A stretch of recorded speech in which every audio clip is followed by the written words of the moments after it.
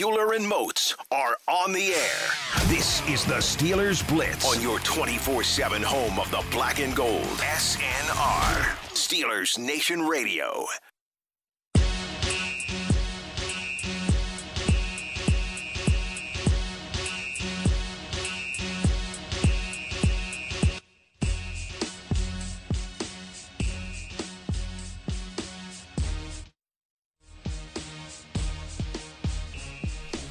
What's going on, Steelers Nation Radio? 3 o'clock on a Friday. That can only mean one thing. It's time to go inside the Electric Factory for the next 3 hours here on your 24/7 home of the black and gold. Arthur Moats, Wesley Euler. It's our 3 hours called Steelers Blitz. Yins know the drill. Between the two of us, we've got a decade of experience in the National Football League and a really good head of hair. It's up to you to figure out the rest, but what you should know by now, knuckleheads, is that if you want to get involved anytime over the next 180 minutes, get at us on the .com. I'm talking the Twitter.com, of course, at Wesley Euler, at TheBody52. The Body. What up, cousin?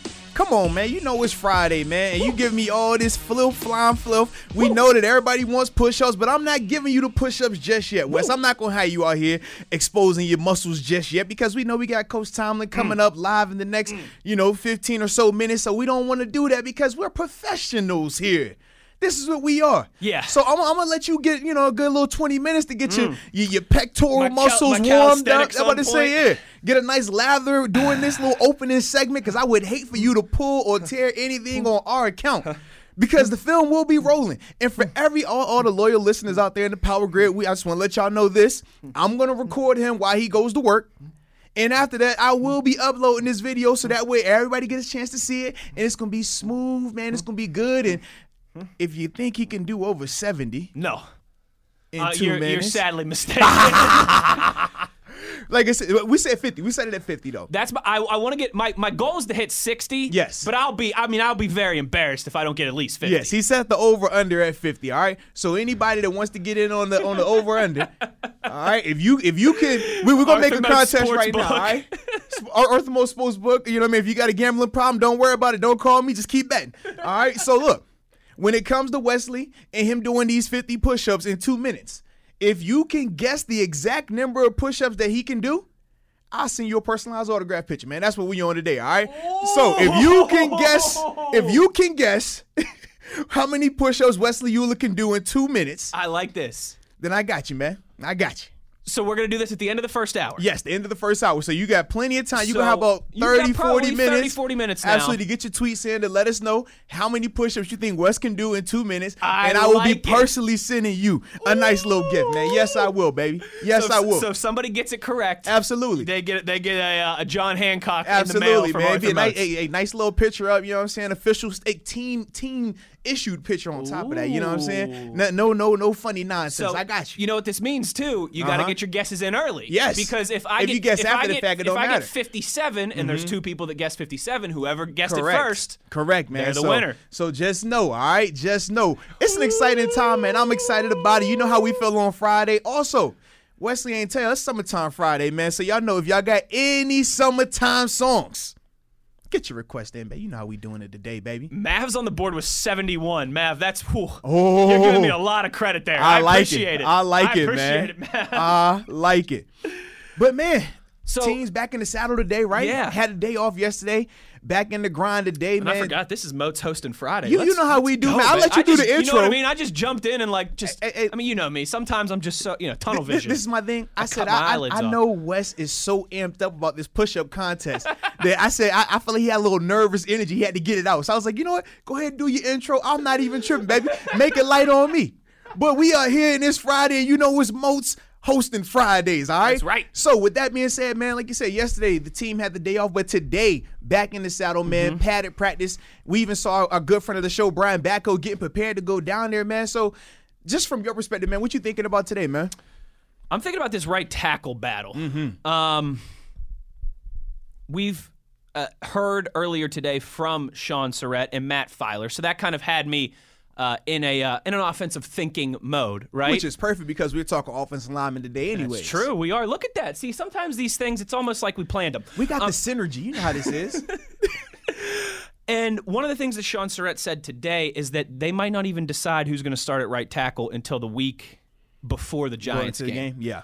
What I wanted to ask you, first thing I thought when I heard that was, I got to remember to ask Mozi this, and I'm going to ask you now so that I don't forget over the next 3 hours. At first, I was like, wow, really? Like, that seems like a long time to leave that hanging. But then I thought about it for a second. No preseason games. I mean, you just really started padded practices. Today was your third padded practice. Man, it's like 3 weeks. Yeah. Should maybe I have been expecting that? And is that not something that should, like, that's not out of the ordinary? No, that's not out of the ordinary at all. Honestly, the reason they can be more specific in terms of what date they would like to have that starting tackle sewn up in terms of him saying the week prior to that game is because you don't have the luxury of the preseason games. Typically in the preseason games, you can decide about that third game. You have, if a guy goes out there and plays really well for 2 games and the other guy plays really bad for 2 games, well, it's pretty much decided going into that third game. If you have it where it's kind of 50-50, well, in that third game, whoever plays the best, that's the rubber match. Sure. They decided that way. That's traditionally how these type of position battles work. Sure. And I mean, obviously I've been in them here in Pittsburgh, but even at other organizations, in particular in Buffalo, it was a very similar model of, okay, first game, you're going to, whoever you have slated as the guy, he'll get the first crack at it. Then after that, game 2 is when the second guy gets the crack at it to go out there first. And then when you go into that third game, you pretty much have an idea that whoever has the better game is coming out of this thing as the starter. But since we don't have preseason, you're essentially going to say, okay, for these next 3.5 weeks or so, because they have the Monday night opener, so you have a little bit more time from that standpoint, we're going to let these guys really battle it out in practice. And from my understanding, from the conversations we've had with some of the beat writers, they're literally having those guys alternate days. So it could be, for example, today, which is Friday, right? This could be Chuk's day to start at right tackle. Right. And then tomorrow, Saturday, it could be Banner's turn to start at right tackle. They're alternating them day by day, which I think is good because from my personal experience, when it comes to position battles, if you have a particular player that's getting all the reps with the ones, traditionally their film looks a lot better because the quality of players around them. That makes sense. It makes your life a lot easier when you're out there with Pouncey, DeCastro, Al, when you're out there with Big Ben as the signal caller, when you have all the big name guys. The savvy vets. Because the communication is crisp. So it becomes less mental and more of just the physical element of it. Whereas when you're out there with the twos, now a lot of times you're going to have to elevate your play and elevate your communication element of it because a lot of the twos or threes that you could be mixed in there with, they're not going to be as vocal. They're not as confident with the calls. They're not as confident with the audibles. We talked about the difference between Mason Rudolph and Duck Hodges versus Big Ben from a just pre-snap audible standpoint and stuff like that. So it's the exact same thing when you're talking about position battles. So that's why it's important that they alternate these guys so I can see Chooks with the ones. If he looks great with the ones, he's supposed to. Now let me see him with the twos. Does he still look stand great like or that? does he take a drop back? Yeah. Those are some of the critical things that you have to do. And it's really significant in practice because you, like I said, in the game, you can still, like, the evaluation is a lot easier, but in a practice setting, you have to be really particular about what you're looking for with these players because we talked about how you can be going with the twos, but because you match up well with the number 2 edge rusher, you look a lot better. Then you match up with TJ Watt, and it's like, oh, this is a little different here. Yeah. So it's certain things like that you have to also be careful about. And trust me, with Coach Tomlin and even with Shawn Surratt, a.k.a. Sweet Feet, they are very meticulous in terms of the amount of snaps they're going to give these guys and also making sure that the script, you heard people talk about the script. The script is it's a 12-play or 15-play clip per period, right, for your offense and defense. Now, the coaches work together on the script because you got certain calls you want to see versus certain defenses and vice versa. They're also going to make sure that, hey, I want to make sure that I'm seeing Chooks against Bud. I want to make sure I see Chooks, or I want to see Zach Banner versus TJ. I want to see this guy versus that guy. And they will make sure that it's an overlap for some of these periods based on the rotation. So it's a lot of detail that's going to go into that battle. So that way you can properly evaluate these guys because this isn't a normal setting. This isn't. No. And even with this, you still aren't going to get the full evaluation because the beauty is when you have the preseason games, you're playing against 3-4 and 4-3 teams. So I can see this guy against a 3-4 edge rusher who's typically 6'4", 250, 260. Yes. But then if it's a 4-3 team, I can see him versus 6'7", 280, 290 DN. a lot of times it's different in terms of how you block them. Some people can anchor well versus smaller edge rusher, but when you get one of these 4-3 DNs, a Carlos Dunlap type, it changes everything. So those are some of the things that you're going to have to be real careful about with this evaluation. But like I said, man, knowing Coach Tomlin and seeing it firsthand, he's going to create situations and scenarios where these guys are going to get these matchups. And if he can't get it done in practice, well, I've seen post-practice as well where he'll call 3 or 4 of these bigger body DNs and the 5-technique DNs that we have in a 3-4 scheme that traditionally wouldn't even see the tackle. And he'll have drills set up post-practice where these guys are going to have to go against these tackles. They do it a lot with tight ends as well because that's the matchup you're always looking for when you're playing a 4-3 team that just on personnel alone, the Steelers don't offer that right now. Whew. You know, it's a little bit of detail here on a Friday, man. You know how we doing, man. I tell you know how we doing it. We're going to get to break here so that we can be ready for Mike Tomlin when he speaks in the next 4 or 5 minutes here. Real quickly, so Mav was first on the board with 71 push-ups. There we go. Tweet us. If you miss at the start of the show, at the end of the hour, I'm going to do push-ups. How many can I do in 2 minutes? The over-under is set at 50 right now, but if you guess the exact number, if you can guess the exact number of push-ups that he can do in 2 minutes, Wesley Euler we're talking about, I will personally send you an autographed picture. Team official, man. I got you. Again, it's important to get these in because we already have 2 people that have picked the same number now, too. G-Rob guessed 45 push-ups. Let's go, Wes. Okay. Don Juan said 45 afterwards. So, Don Juan, get in a second guess because G-Rob already claimed 45. Jamie also says, I'm going to go with 64 push-ups. You got this, Wes. JC needs that ink from 55. There it is. 71, 45, and 64 are off the board. Don Juan, if you're listening still, get us another guess because 45 has been claimed. And we did have a late tweet come in yesterday from the lit one, Rebecca. She was saying that she would like you to do it in your West Virginia hat. So do you have a West Virginia hat in the building? Today. Come on, man. It's College Pride Fridays. I got my JMU stuff on. You put me onto this. But you're right. Come on, man. But listen, if we're going to be taking video of me doing the push-ups, I had to let the hair out. Very true. I didn't want to disappoint the people. Because the people going to want to see this beautiful mug that you got, man, with that wig on top. It's lovely. All right, let's pay some bills here before we get to Coach T. Absolutely, man. Got to pay the bills, man. So we'll be coming in the break. When we come back, man, we'll be getting ready to hear Coach Tomlin. So you know what this is, man. It's Steelers Blitz on SNR.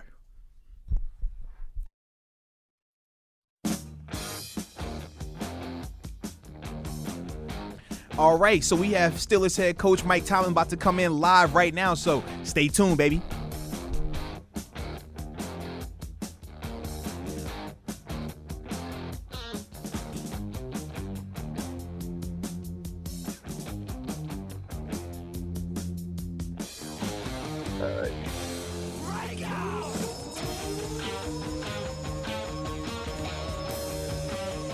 Good afternoon. First, on the injury front, we had a couple of guys that missed today's work, new guys with minor ailments that could be described as day-to-day. That's Deontay Johnson and T. Evans. Hopefully those guys will get back to us really soon. Again, it could be described as day-to-day. On a positive note, a couple of guys are continuing to work their way back to full participation. Chris Wormley was very active today from a participation standpoint. As was James Washington. Good to have those guys back out there. Another good spirited day. I like the energy coming off an off day. It's one of the points that we made this morning. They're going to be prescribed off days or rest days. We can't waste time transitioning. We got to get back on the ride and continue to push forward. I thought they did that in spirit. We're still growing in terms of detail assignments and techniques, but where we are in the process. I like the general trajectory of the group. And the competitive spirit. We continue to put them in competitive situations. We did a variety of things today, 2-minute and some open grass backs on linebacker tackling was kind of a featured competition drill of the day. Just really working on good fundamental things, battles that need to be fought and won on both sides. And the best way to do it is to practice Steelers versus Steelers in that way. Questions? All right, just a reminder on the Zoom call, raise your hand if you would like to potentially ask a question. First one goes to Brian Batko. Brian, go ahead. Hey, Mike. A couple guys that we haven't asked you about yet, veterans that you signed right at the start of camp, Wendell Smallwood and Curtis Riley. What made you guys want to bring in players with a significant amount of experience at those spots, and what have you seen from those two so far as they get acclimated? We more than anything, we were interested in increasing the level of competition in this environment. And the way that you do that is you bring as many capable men in as you can. Both of the guys that you mentioned have credible NFL resumes, and they've proven that thus far. They got a veteran-like look to them, and both are being positive contributors to the days that we're having. So we look forward to continuing to get to know them and looking at ways that they can maybe carve out a niche for themselves within what we're doing here. Next one, Dale Lawley. Dale, go ahead. Hey, Mike, the competition committee put forth a presentation that perhaps the league will do the playoffs in a bubble this year. Just wanted to get your feelings about that, and do you think that will be something that the league seriously considers? I'm definitely not opposed to it. I'm not opposed to anything that's going to aid us through this process. It's just we got so many battles to fight between now and then. I think it's kind of fruitless to engage in that type of discussion from an opinion standpoint. We got more pressing challenges that lie ahead, like traveling in week one, that probably need our attention. Next one, Chris Adamski from the Trib. Chris, go ahead.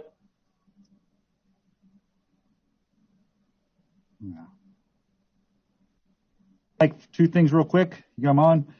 First off, your new receiver, Ray, what did you see in him to bring him in? And secondly, your shirt says cleaning ambassador. Is there anything to that, or is that just a shirt? First things first regarding Ray, like we mentioned about the other two guys, Ray is a guy with credible NFL playing experience, and our desire is to have the most competitive environment that we can have here. And so infusing a guy like that with a legitimate resume into the mix, I think aids us in that. We'll get to know him and see what he brings to the table in terms of his skills relative to his position. In regards to the shirt, we just have some really quality service people around here that are working their tails off to keep us safe. And I just wanted to show my appreciation for the work that they do by wearing their uniform and encouraging guys to pause and to be thankful for the services provided and hopefully brighten their day if given an opportunity. So, we just need to be conscious of the contributions of everyone. It takes everyone within our organization to put together a successful day and thus a successful season. And so we just wanted that on the front of our consciousness today, and wearing the shirt is a means of doing that. Next up, Mike Pursuta from WDBE. Mike, go ahead. Mike, you mentioned the open grass period. You had Connor going against Bush a couple times. Is there something you can do practice etiquette-wise to minimize the risk, or is some of that just going to be the cost of doing business?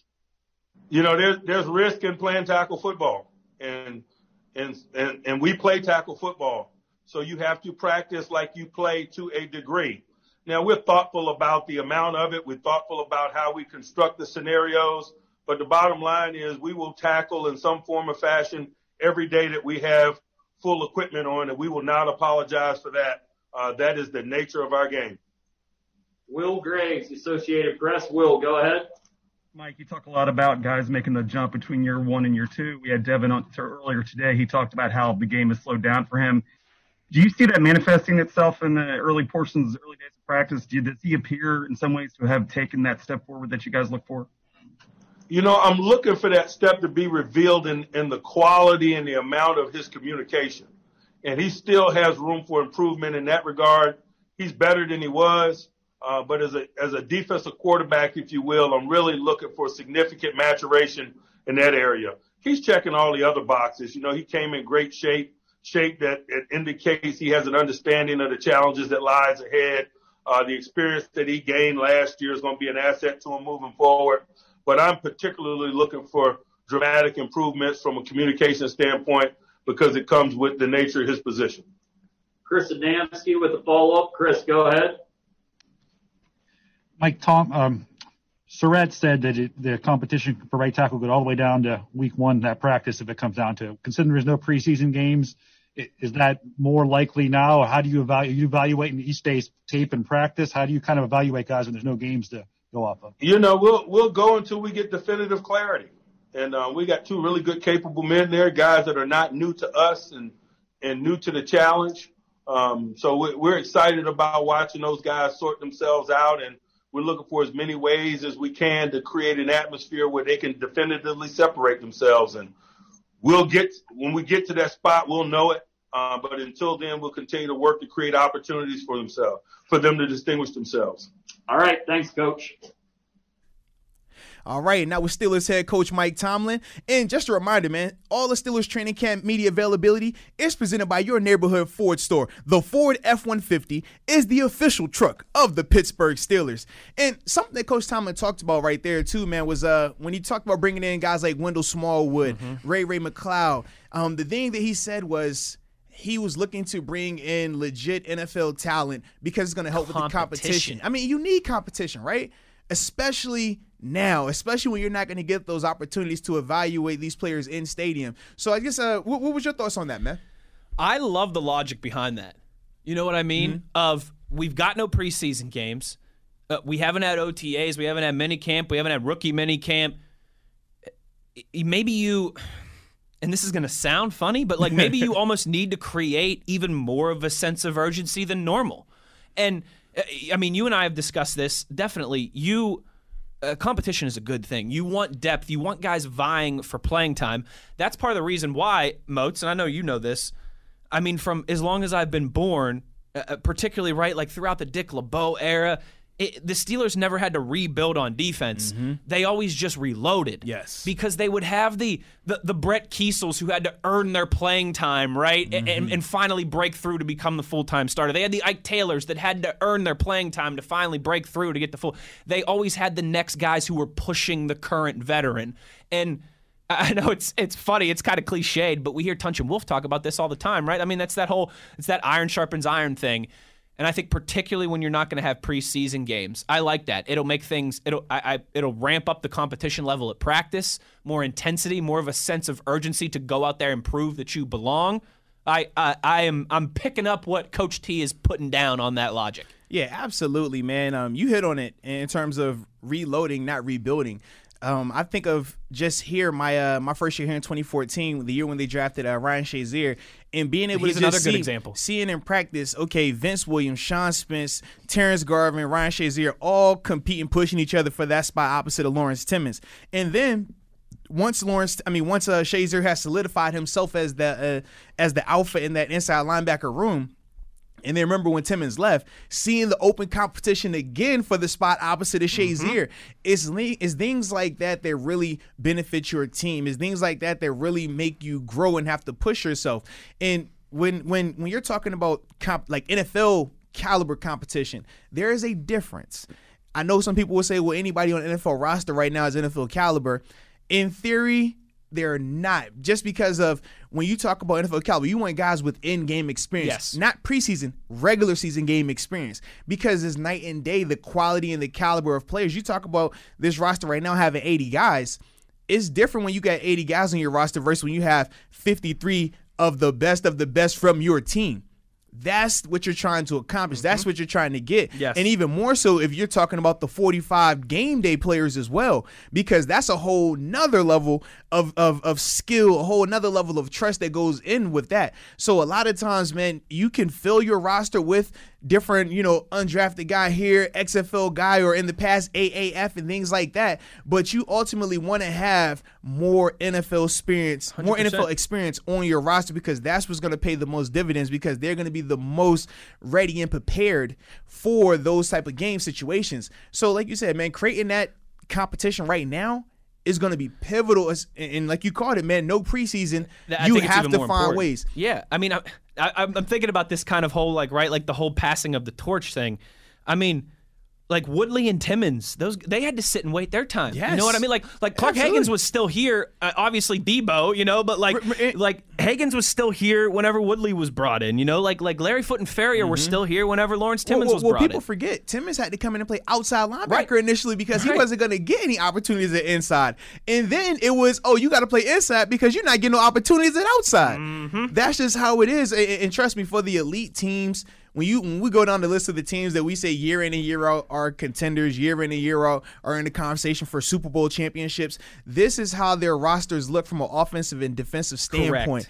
They are deep, usually 2 to 3 deep at each position. We would always talk about how, hey, we got guys here that can go start somewhere else. But because they're in the contract here, it's only going to make us that much better. It's only going to make our special teams that much better because now you got starter caliber players on these teams because they can't see the field on offense or defense right now. But that's the beauty of the scouting department. Obviously, Kevin Colbert has done a great job in acquiring this type of talent as well to make sure that, hey, each year they never have to deal with a mass overhaul or a mass rebuild like we've seen with numerous organizations. So this is critical right now, man. Sure is. I like it, Motzi. I really do. Some other interesting. Anything else there? I don't know that Mike Tomlin said that you wanted to discuss. I know he gave some injury updates. Wormley back. That's good to see today. Yes, indeed. It looked like some offensive linemen. Let's see here. Deontay Johnson, Terrell Edmonds still day to day with minor injuries, according to Mike Tomlin. James Washington and Wormley back at practice today. Yeah, I think James Washington coming back is huge, man, because when you're talking about, essentially it's an open competition at wide receiver right now, right? We're on paper, Juju's the number one receiver. But we know that could potentially change depending on how Deontay looks as training camp progresses and things of all that nature. So Absolutely. I think James Washington getting back in the fold, he is another guy. When we talked about the top 4 receivers on this team, he is in there. He's not a guy that's a bubble roster guy. He is a guy that, hey, you're going to have a very defined role, a very detailed role. What can you do with it? How big you make that role is going to be totally up to James Washington.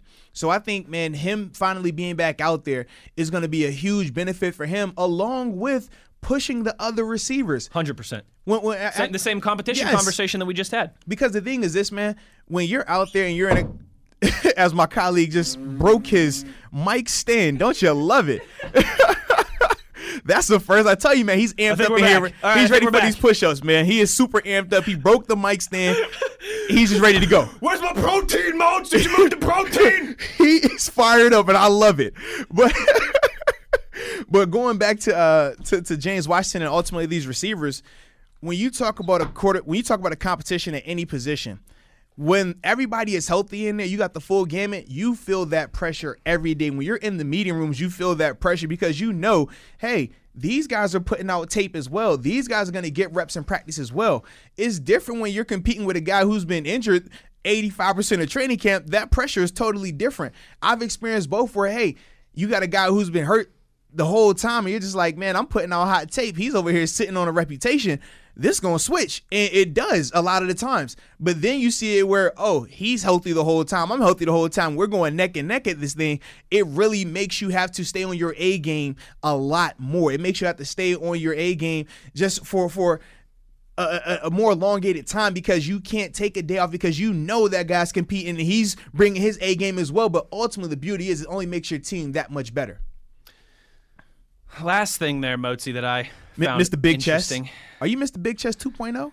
Ooh, I don't know about I don't that. think I've ever seen somebody just yank the microphone stand like you just. That was pretty crazy, wasn't it? It's like the Incredible Hulk, man. What's the sword of it's not, Yeah, is it the sword of Excalibur? Or whatever? Absolutely, yeah. I just yanked that thing right out of the rock. Dude, that was beautiful. We're good. I'm proud of you. I think my microphone's still working. Hopefully it's not hopefully I don't sound like an alien or like I'm speaking through a tunnel on the other side. We've had that before, right? See, I thought Mr. Big Chest was the push-up thing there, but I don't want to be Mr. Big Chest because that means I would have to have an ugly divorce with Pittsburgh at some point. I don't want to have an ugly divorce with Pittsburgh at some point. You're Big Chest 2.0. You're like the new improved version of it, the updated model. We got the virus-free version. Yes, right? yes, absolutely. Yeah, we worked out the kinks. Yes, you're good to go, man. We're good to go. Last thing that we had jotted down there when Coach Tomlin was speaking to discuss, he said he's not opposed to playing the playoffs in a bubble, but said obviously that he's got a lot more important things to worry about before they get to that point. I mean, that comes from your boy, man. Your boy Sean Payton came up with the proposal. Was he the one? He was. He was. Well, then I don't like it then. Terrible idea. Obviously, he was the one who came with the idea of playing the playoffs in a bubble. And the NFL, which has been the NFL has been very anti-bubble, anti-hub city this whole process. But when Sean Payton had brought up the idea of a bubble for the playoffs, the NFL said they're willing to explore those opportunities and they're very interested in that model. So I was a little surprised by that because when we talked about the bubble model that we've seen with the NBA and the WNBA, or even the hub city model with the NHL and how successful that has been compared to the MLB, who's doing it in a way that the NFL was planning to do it, it just was crazy that the NFL never even opened their idea to, or opened their minds to that. They were very adamant that they did not want to do that. Whereas now hearing for the playoffs that they are willing to try something like that, I think that gives me a lot more confidence that at least the playoffs will go on smooth without hiccup, because that's the worst thing, man. You get a team, that's in the playoffs, they're hot, and they have an outbreak. Yeah. And now you're trying to figure, okay, do they play the game? Do they forfeit the game? We've seen with the MLB right now, this is the third team that, I want to say it was the Mets. It might be the Mets today.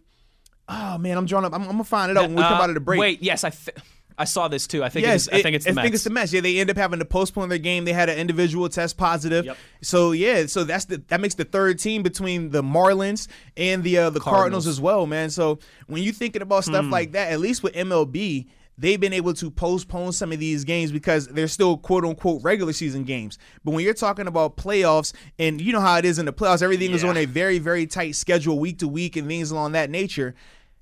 How do you adapt to a situation or a scenario like that while still keeping the integrity of the playoffs intact? That's going to be very difficult to do. So I do like this whole bubble mentality or bubble concept that your boy Sean Payton threw out, man.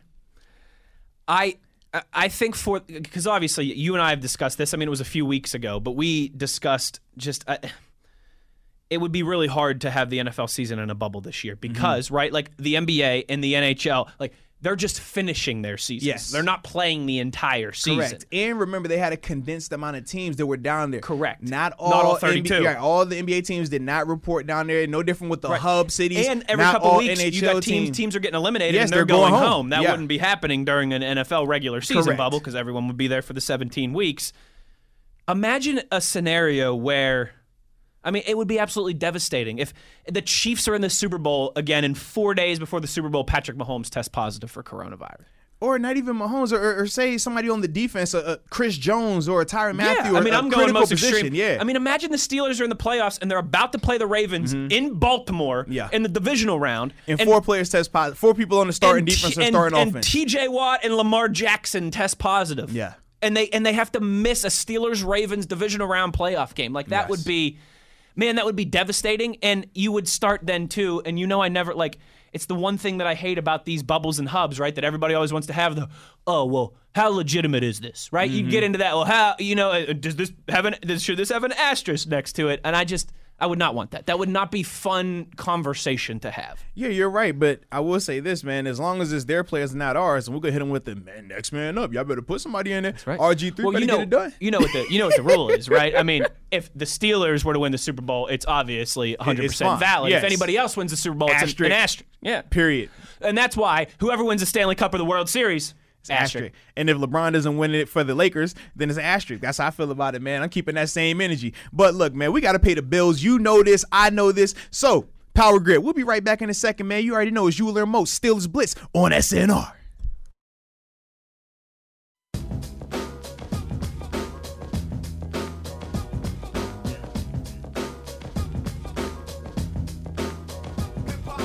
This is the Steelers Blitz with Wesley Euler and Arthur Moats on your 24/7 home of the black and gold, SNR. Our Steelers coverage is brought to you by PNC Bank. PNC Bank is the official bank of the Pittsburgh Steelers training camp report.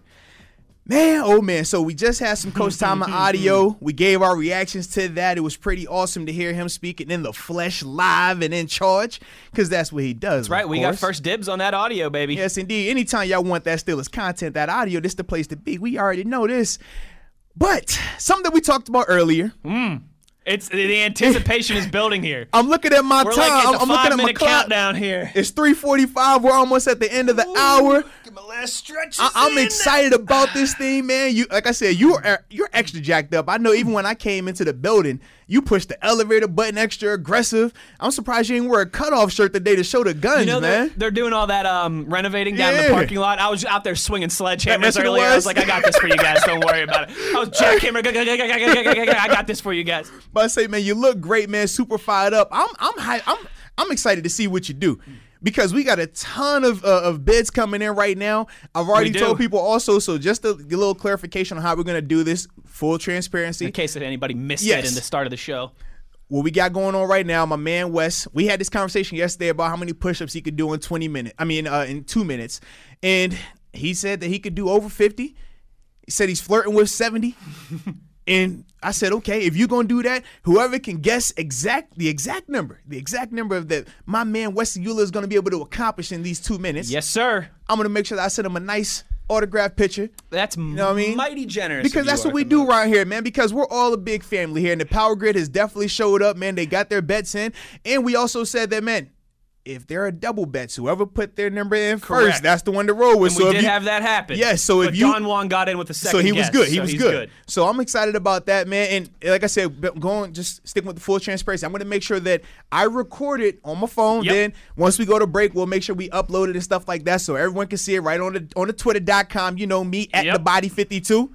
The Body. There we go. And then at Wesley Euler. Yeah. So last chance to get those guesses in. I mean, we got literally like 3-4 minutes here. Absolutely, man. G-Rob has 45. Mav has 71. Jamie, 64. Don Juan, 50. Reese, 59. Motzi is on the board with 55. Who would have thought that number, huh? So if he's right, if I get 55, I guess I have to sign something and send it to Moats in the mail.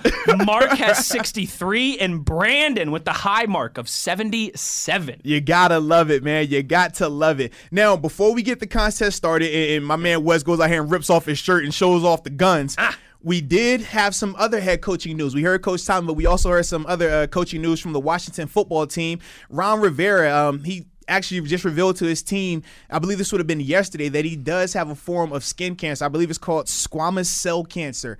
So you pronounced that really well, by the way. Hey, man, I was trying my best, man. Props to you on that. Listen, my mom and dad will be very proud of me for that one, okay?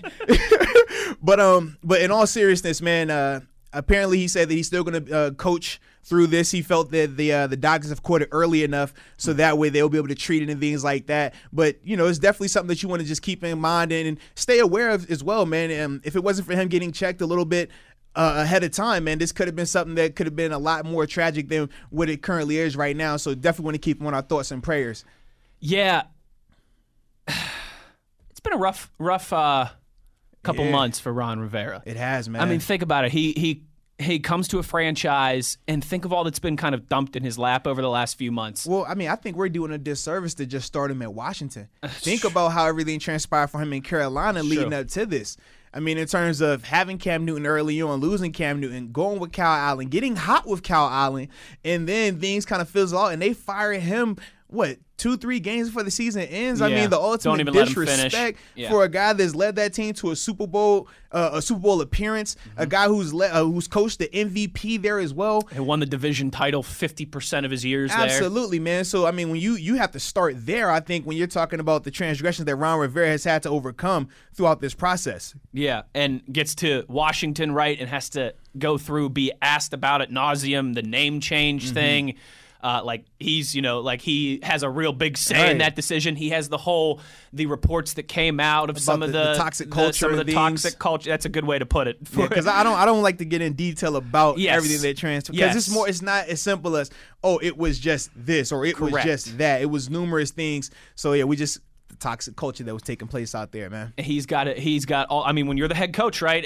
Even though he just got there, he has to stand up in front of the media and answer all that stuff. Even though it didn't happen under his tenure, it's not been an easy sledding for him. Now the good news is that he reported. The reports are that they caught this early. Yes, his doctors are very confident that it's treatable, curable, and he'll be able to continue about his business. That's the good news. But yes, I don't care how mild it is, how curable it is. It's all when serious, man. When you hear that word cancer, I mean, that's everybody has either personally, someone in their family, someone that they're friends with, close with. I mean, everybody has been affected by cancer in this country. And so, yeah, I mean, all the best to him, to his family, and the whole Washington football team family as well. And he is 58 years old, and the team did say that they do have a plan B in place. So if he were to need to take time away from coaching, Jack Del Rio, who's currently defensive coordinator, he will assume head coaching duties, and he was the head coach of the Jacksonville Jaguars for, I think, was 12 years.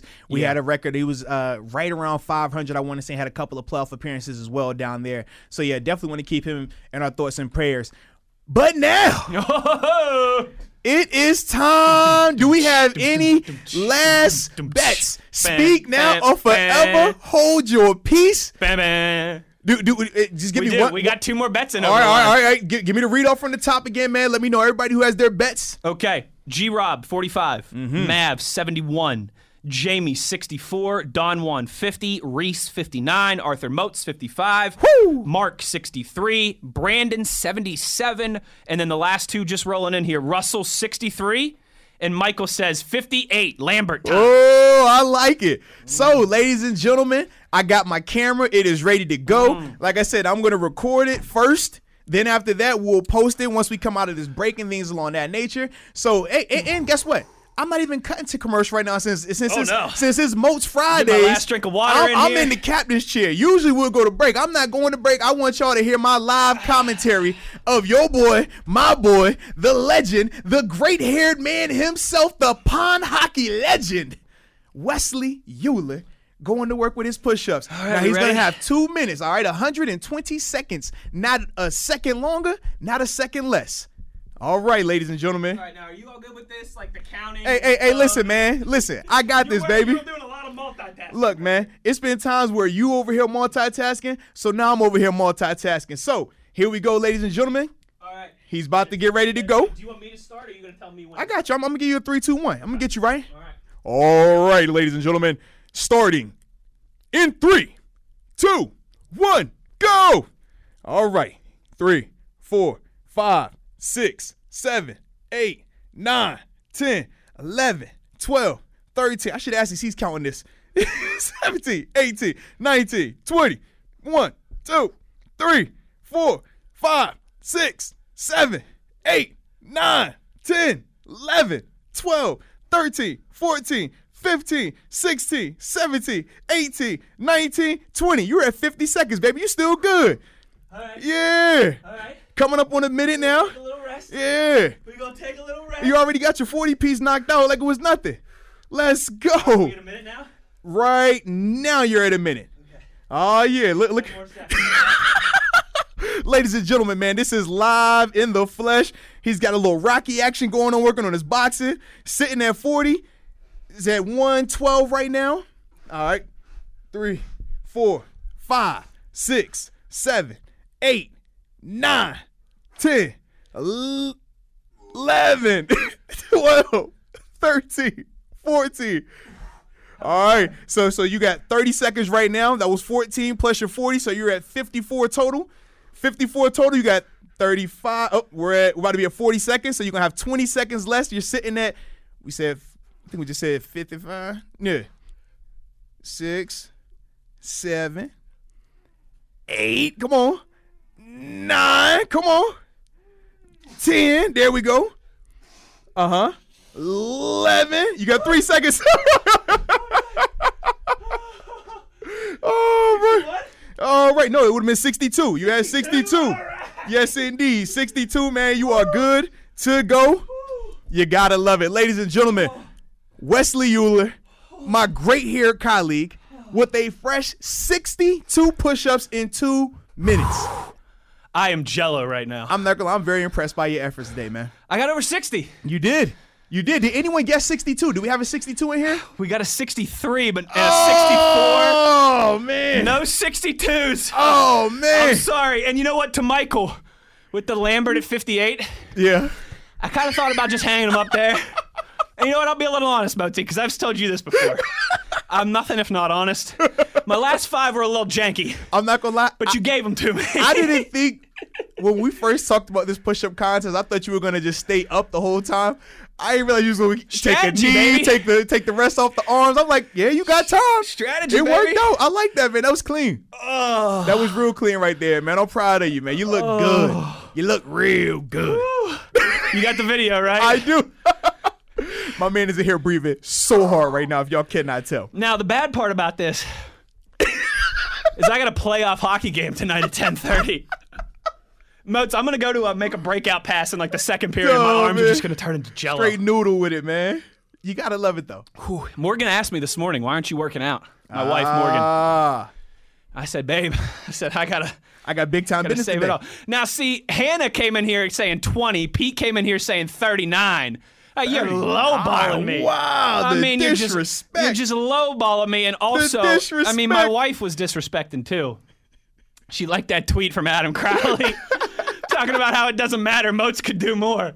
I mean, I'm proud of you, man. Whose side are you on here? Hey, look, man, y'all trying to break up a happy radio home right here, all right? We don't compete against each other. We always on the same team. I treat them just like my family. We teammates, all right? Teammates. The answer was 64. How many push-ups could Wesley Euler do? Oh, man. In 2 minutes. Video coming soon on Twitter. Yes, indeed. At Wesley Euler at the body 52. The body. Oh, can you pay some bills here so I can catch my breath? Absolutely. So, ladies and gentlemen, man, we'll be going to break right here. This is Steeler Blitz on SNR. Euler and Moats are on the air. This is the Steelers Blitz on your 24/7 home of the black and gold. SNR, Steelers Nation Radio.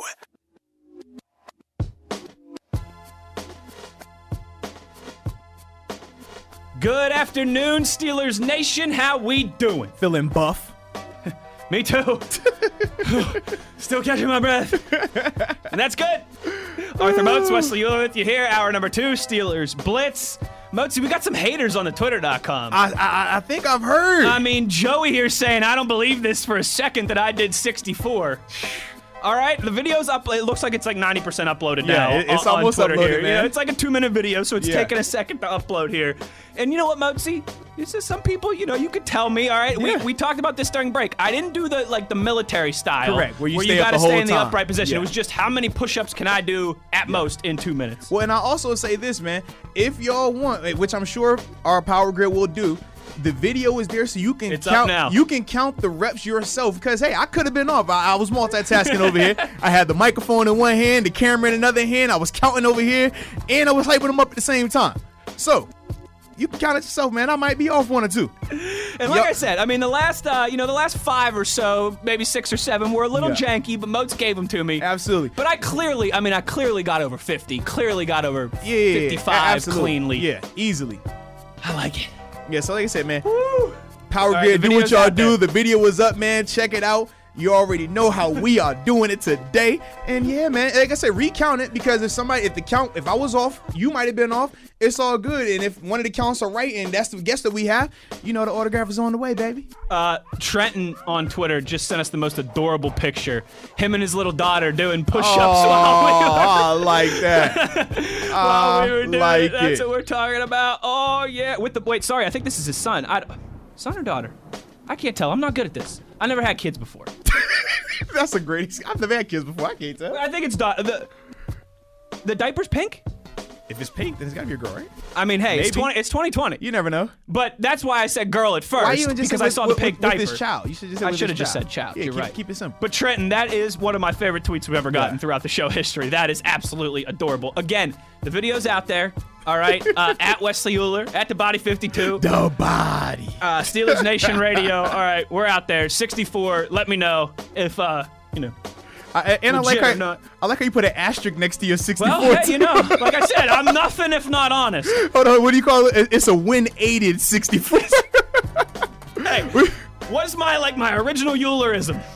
Hey, don't ask how. You're absolutely right. Hey, but you know what? This is more similar to how they do at the Combine anyways, right? When we're watching the Combine and we see a guy run a 40. First, they show the unofficial time and they say 4.5, and you're like, yo, he was a blazer.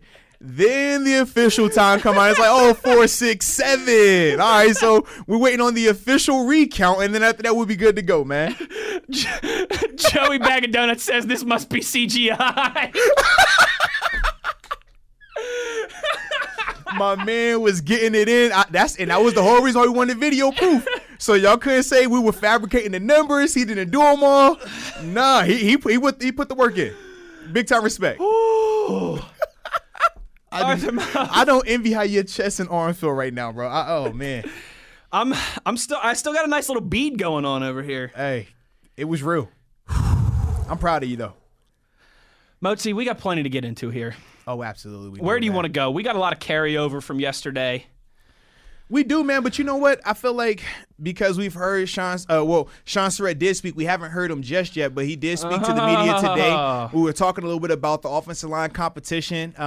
Matt Filer, he did not speak today, right? No, Matt Filer did speak today. So he spoke as well. So Filer, Shawn Surratt, and Devin Bush spoke today. And then obviously we heard from Mike Tomlin's post-practice availability. So I think it's only right that, man, we talk about our interior offensive linemen, man, our top 10, because we talked about our top tackles and how that was difficult. But I think now, man, only if you're right, man, because I know you super buff right now. If you need some time, I can give you some time. I'm ready to go. You sure? I'm ready to go, baby. Okay, all right. Well, I like it then, man. See, that's the sign of a true champion right there, man. He doesn't need any extra plays off. He just ran back an interception for a touchdown. He's back in the next series. It's like, I forget which one. I think it's the second Mighty Ducks movie. Yes. You seen the Mighty Ducks movies? Come on, man, you cake eater. When they perfect transition, right? Because remember when they go to play street hockey? And you sit down on the bench, you grab a sip of water, and you get back out there and you do it again. It's that simple, That's what I'm ready to do. We had our commercial break. I grabbed a sip of water, and I'm back out there, and I'm ready to do it again. You want me to run through Mr. Jeremy Fowler's list here first? No, we learned our lesson yesterday, man. I like it. I like it when we give our pure, just non-compromise, non-biased list first. I like it. And then after that, we can, I guess compare and contrast our list to Jeremy Fowler's list that he's acquired through the executives and coaches and things on that nature. So I dig it. Since I am in the chair, I'm in the con, as my boss people like to say. You know what they call in the business? They call it the power chair in the business. Oh, man, I'm in the power chair. Okay. Well, it's only right that I'm in the power chair, and I'm going to talk to the power grid first then. So, coming in at number 10 on my interior offensive line. And when we talk about interior offensive line, I'm just letting you know we're talking guards and centers on this list. No tackles. Yes, because we clarified that yesterday, and I know people are going to say, well, man, that's kind of cheating, the guards and the centers. Hey, man, it is what it is, all right? It is what it is. A lot of shows don't even talk offensive line, so y'all better put some respect on what we doing around here.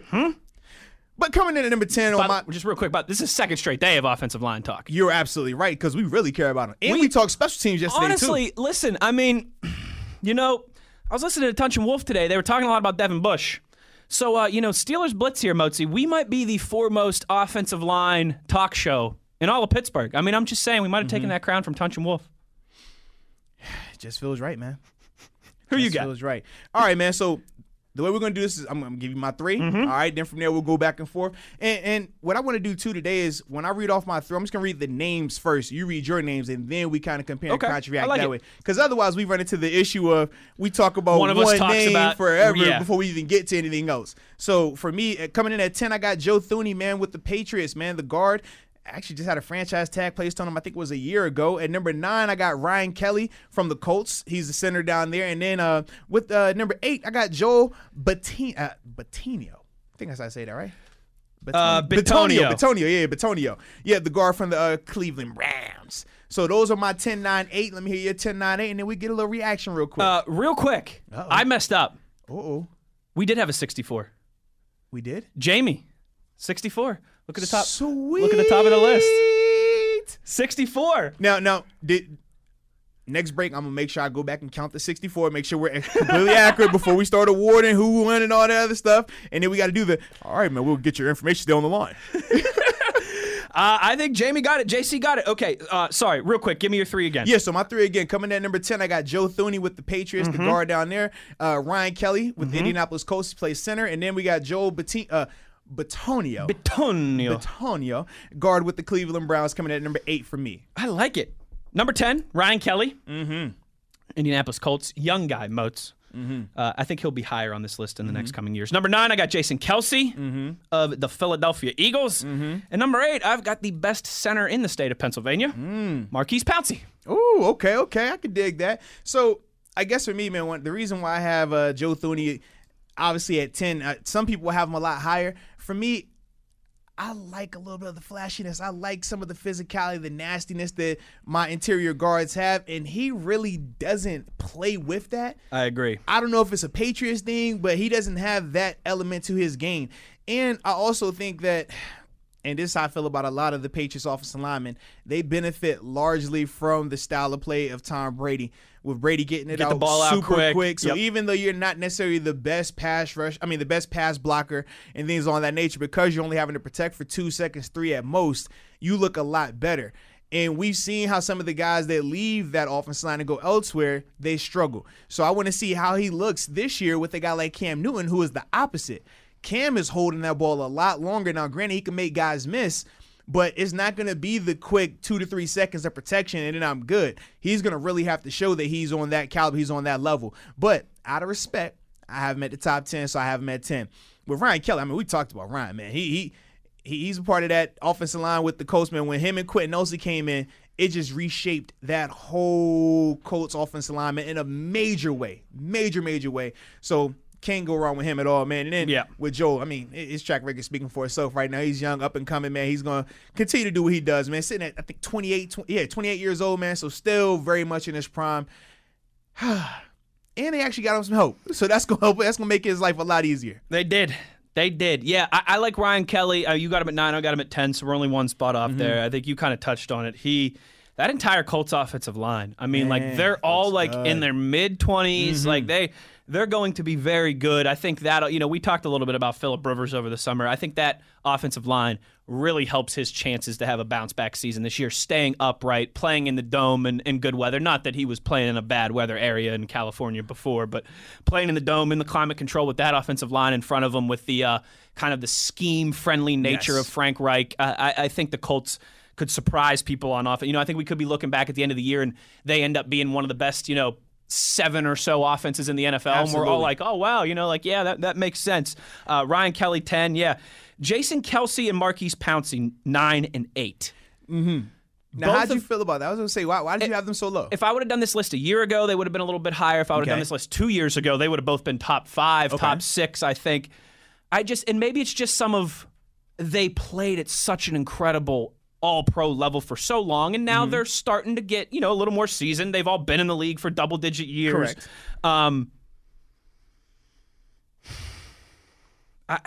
I don't know. Maybe if I'm being honest, right? Like if I'm self-evaluating, maybe it's just because they've lost a quarter of a step, and I just, I'm comparing them to 2 years ago more so than I am right now in the moment. I just.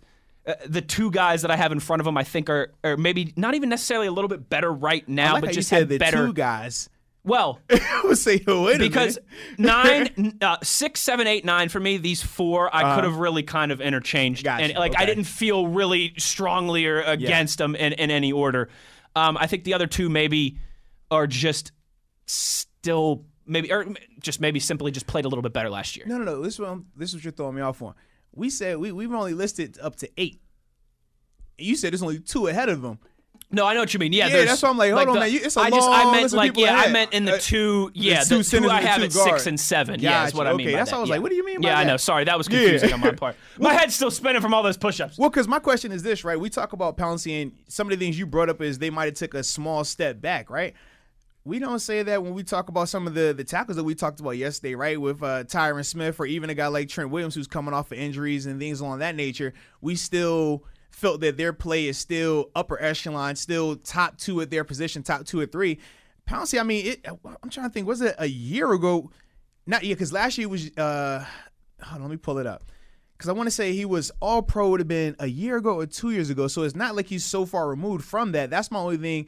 I feel like a lot of times with Pouncey, because he's done it for so long, we've almost become to take it for granted. It's just like, oh, well, if it wasn't just crazy elite, then, oh, man, he's falling off a cliff. He's not that guy anymore. Where it's like, no, man, this dude was still one of the most stable producers out of all the offensive line last year. And for the past couple of years, I know he's missed time because of injuries and things like that, but when he is healthy and when he's been out there, he's been the best offensive lineman on the Steelers, man. And people would debate him and DeCastro. It's a reason why Pouncey, though, has the accolades and everything that goes along with that because he's been doing it for so long and because of how successful he's been. I'm going to make sure I pull this up. I want to make sure I get this right on his All-Pros. I don't want to disrespect that man like that. Yeah, we detail our work, right? Absolutely.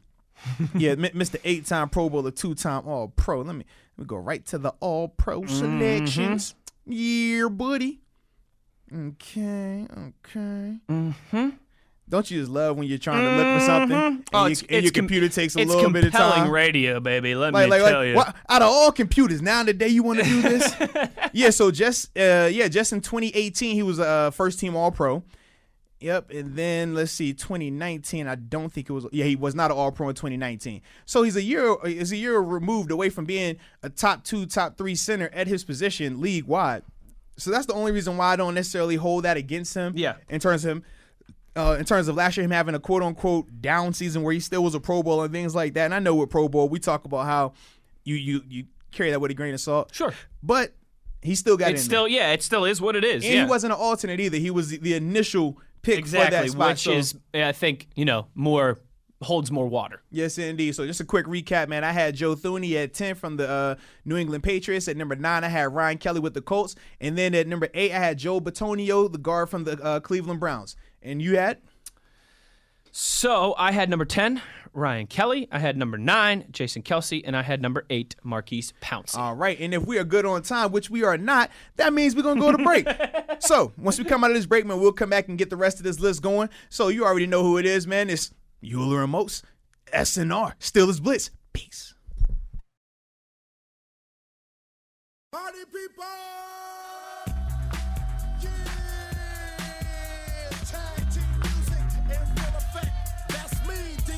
This is the Steelers Blitz with Wesley Euler and Arthur Moats on your 24/7 home of the black and gold, SNR. Check it, direct it, let's begin. Party on, party people, let me hear some noise. DC's in the house, jump, jump, rejoices. There's a party over here, a party over there. Wave your hands in the air, shake the dairy, yeah. These 3 words mean you're getting busy. Whoop, there it is, hate man. Whoop, there it is. We are back, man. SNR Steeler Blitz. Man, Don Juan with the song request there. Yeah, gotta give Don Juan the big time shout out, man. That was an awesome selection. It's only fitting because we are amped up in here right now, and he man. said we are the tag team. Hey, you're right. You're absolutely right about that, man. I like it. And I will say this: I love how everybody is vying on Twitter. So, man, I cannot wait till we get to the portion of the show where we read off these tweets because boy. Man, I don't understand why people want to come at your push-up game, man. We got video footage. I feel like most people are, I think some people are saying that we were a few off. Like Mark's saying he counted 61, not 64. But you know what? I'll still take that. That's over 60. Absolutely, man. I'll take it. I think the biggest thing that from the count standpoint, we want to make sure that we got somebody that had that right guess in there. That's the only thing. I guess we should really sit down and count it over. I'm not about to do that right now. I'm just. Well, then Mark was our neutral party. He said 61. And he said Andy was born in 61, so you're right. That's all I need to know. But we didn't have anyone to guess 61. That's true. So we'd have to either round up or round down. I think we go with your original number of 64 because Jamie hit 64. I think that's the way to do it. That's the only one that's close. I think that's the way to do it because, to be fair, we didn't say Price is Right rules. You said if you guess correctly, right? Okay. Like this wasn't and hey, it's your show today, so you can tell me if I'm wrong. You're absolutely right. This wasn't like the county fair, like guess how many beans are in this jar and whoever's closest wins a prize. Correct. It was if you guess how many push-ups Wesley Euler does, I'll send you something in the mail. You're right. You said 64. Jamie hit 64. I think it's as cut and dry as that. And I love Nintendo 64. Shout out to GoldenEye. So there you have it. All right, so shout out to Jamie. Also, real quick transparency note here. Yeah, I told you about Hannah who guessed 20 and Pete who guessed 39. The disrespect. They're both my relatives. Oh, so it's personal. My 2 low marks coming in from my cousin and my uncle. Wow. I mean, wow. You think you know a guy. You think you know your family. You think your family's got your back. And then Adam Crowley chiming in on the video. The crowd, he said man. The back 9 there was very Baker Mayfield. Oh. You know what's funny, though? Hey, crowd, man, if you're listening right now, why don't you come down here to the 3rd floor? All right, Mr. Fancy 4th floor. Well, and why don't you come down here to the 3rd floor and see how many push-ups you can do in 120 crowd always seconds. has a video tease. That's his thing. You know where we at, crowd. If you tired of your producer dancing in the back of your videos, come on down here to the SNR studio, baby. 3rd floor. You know where we at. But sticking to the theme, man, what we got going on right now, we're talking about our interior offensive linemen, man. Yes, we are. We don't want to give them any disservices here, so we're going to keep that energy right where it needs to be. So We're coming in at number 7 on the list, and just a quick recap while I'm going down because we're coming out of break, obviously. At 10, I had Joe Thuney from the New England Patriots. At number 9, Ryan Kelly, plays center for the Colts. And then at number 8, Joe Bitonio, the guard from the Cleveland Browns. Coming in at number 7 on my list, though, I got your boy, Jason Kelce. Yes, indeed, man. Had to go across the Keystone State. You know how it is, baby. It's an expensive turnpike ride, unfortunately. Actually, it very is. It's like very, 40-some bucks very each way now. It's ridiculous. It's not cool at all, man. Not cool at all. But I have Jason Kelce at 7. I went with Rodney Hudson at 6. Okay. Excuse me, the guard for the Oakland Raiders. And no. I'm tripping. Rewind that. First off, I mixed up both things, all right? First off, this is the the Las Vegas Raiders, all right? Jeez. The Raiders. You know the Raiders. And then on top of that, he's not even a guard. He's a center. Let me clear. And Rodney's my guy. I don't even want to disrespect Rodney like that. Let's super rewind cool that. cat. Yes. So, all right. So, coming in at number 6 on my list, I have Rodney Hudson, the center for the Las Vegas Raiders. And then at number 5, my teammate, part of the awesome draft class of 2010, Mr. Marquise Pouncey. Hey. I like it. So what say you, my colleague? Number 7 for me, I went with Joe Thuney there as well. I'm with you. He's got the talent to be top 5. Mm-hmm. I just need a little, I need a little more sandpaper. Yeah. So you can't be a nice offensive lineman. You can't be a finesse. You know what? I need a little, treat it like beef jerky. My tight ends coach, Motzi, at Mars, his name was Matt Sunday. Okay. And that was something he would say to us. He'd say, sometimes when we were in the middle of, those dogfight type games, he'd be like, boys, I need some sandpaper right now, all right? I need some sandpaper. I need it rough and tough, baby. That's the only way to be, especially if you're an offensive lineman. Oh. I need you nasty. Yeah. I need to have some broken of that. Broken nose, mangled fingers. If you're not borderline getting a 15-yarder every game, I don't know if I really want you on my team. I'm just how many times, and we can attest this, how many times have we seen Marquise Pouncey in a game either be about to fight somebody or actually fight somebody? Mm-hmm. We see it a lot. At least once a year. That's the mark of a dope offensive lineman. I'm with you. I need even DeCastro. We've seen it, and DeCastro's a great guy. He went to Stanford. He can watch my kids. I trust him. But I know he's gonna punch you in the mouth if you try him or if you try his quarterback. I like that with my offensive lineman. He can watch my kids. Just throwing it out there, man. That's a good call. Yeah, so for me, man, I was going to say the reason – oh, no, because you were talking about Joe Thuney, right? You're with me on that page, and that's why he checks in at 7, could be a little bit higher, and maybe, hey, he just turned 27. He's still got some years to go. Maybe that'll change a little bit, but he checks in at number 7 for me. Number 6 is – I like this name, Arthur Moats. It's a good broadcaster name. Oh, here we go. Joe Bitonio. Makes me want pasta. Moatsy, he's been the Browns' best offensive lineman by a long shot. Yeah. And he's like I said, he was one of these 4, right? From starting with Kelce and Pouncey and Thuney and Bitonio. That I could really, I could do like the guess the where the rock is, where you put a rock under a cup and you move all the cups around. Like I could do that with these guys and I would be good. The reason that I put Bitonio first is because of this. I think for the rest of these guys, they've been in good situations. Yes. He's been in bad situations. Oh, without a doubt, man. From the coaching and schematic standpoint, and to just he's expected to be the guy on that offensive line and has had no help. They signed Conklin. They go and use their first-round draft pick on a tackle as well, too.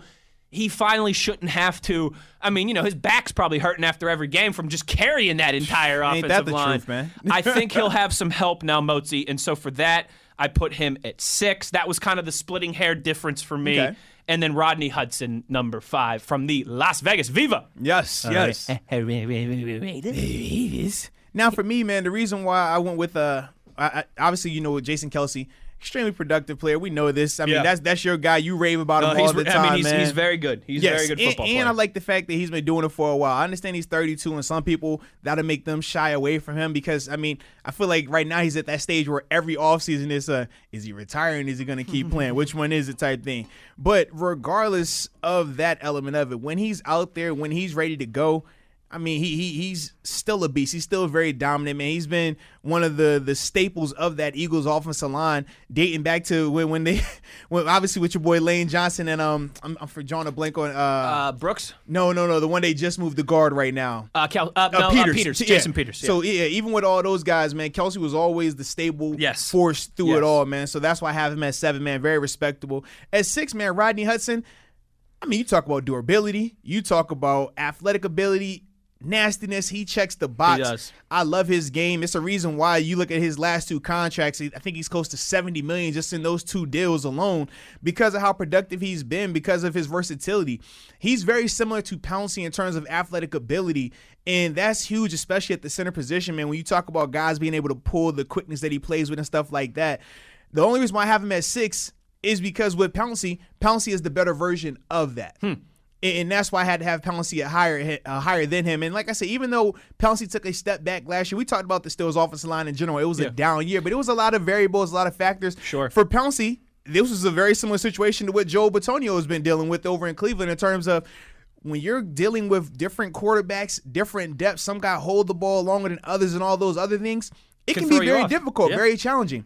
Guy doesn't roll. He's supposed to roll left. He rolls right and rolls right into a sack. We saw that happen to the Steelers once or twice at the end of last season. Yeah. Now, the only reason, like I said, Pouncey is at 5, and I didn't have him at a better ranking is because we did see not only did he take a step back a little bit, not large, just a little bit in terms of some of his protection, the snaps. Remember last year he had a couple of bad snaps, man. They were either rolling on the ground over his head. I mean, actually ended up costing points versus the Rams game and things like that. So those were the things that made me hesitant to put Pouncey any higher than the top 5. But honestly, man, when he's healthy, it's a reason why since he came in the league, man, he's been a perennial Pro Bowler. He's been an All-Pro multiple times. His game speaks for itself. He has the nastiness. He has the athletic ability. And a lot of times with the injuries that he's acquired, it's because he's so athletic. He's 10, 15 yards downfield trying to block for somebody, and somebody ends up getting rolled up on him. That's the situation with him, man. But he's always been the leader of that offensive line, man. He does all the communication. He sets the tone for that O-line. And you can trust and believe, man, you're going to see a far better Pouncey this year now that Big Ben is back. I agree with that 100%. I mean, you and I, over the summer when we were doing shows, we had like an offensive lineman week or a couple days or something like that. We talked about Pouncey, and the thing that I said that's been most impressive about him, and it still continues now, from the moment he took his first snap in the National Football League as a rookie, people were talking about him as the best center in the National Football League. And what now? 9, 10 years later, 11 years later, whatever it is, the people are still talking about him being the best center in the National Football League. That does not happen very often that a guy has a run that good, arguably, if not definitely the best at his position. Yeah, I'm with you. Yeah, without a doubt, man. So just another quick recap, man. At 10, I had Joe Thuney, guard from the New England Patriots. At number 9, Ryan Kelly, center for the Indianapolis Colts. At number 8, Joe Bitonio. Who wants some pasta today? Hey, mamma mia. Yeah. Pizzeria, all that good stuff. Guard for the Cleveland Browns. Then at 7, I had Jason Kelce, your boy, from the Philadelphia Eagles. Then at number 6, Rodney Hudson from the Las Vegas Raiders. The Raiders. And then at number 5, Maurkice Pouncey, man. You already know what it is when it comes to him. That's my guy. And where's your quick recap real quick? Number 10, Ryan Kelly. Number 9, Jason Kelce. Number 8, Maurkice Pouncey. The centers, Pennsylvania, back-to-back. Joe Thuney. Number 7, Joe Bitonio. With a side of marinara. Number 6, and Rodney Hudson. Number 5, Arthur Moats. Let's pay some bills, and then we'll get back to it. I like it, man. It sounds good. So, man, when we come out of the break, man, we'll give you the top 4 interior offensive linemen in the NFL going into this 2020 season. So, once again, man, it's Arthur Moats, Wesley Euler, Steelers Nation Radio, Steelers Blitz on SNR.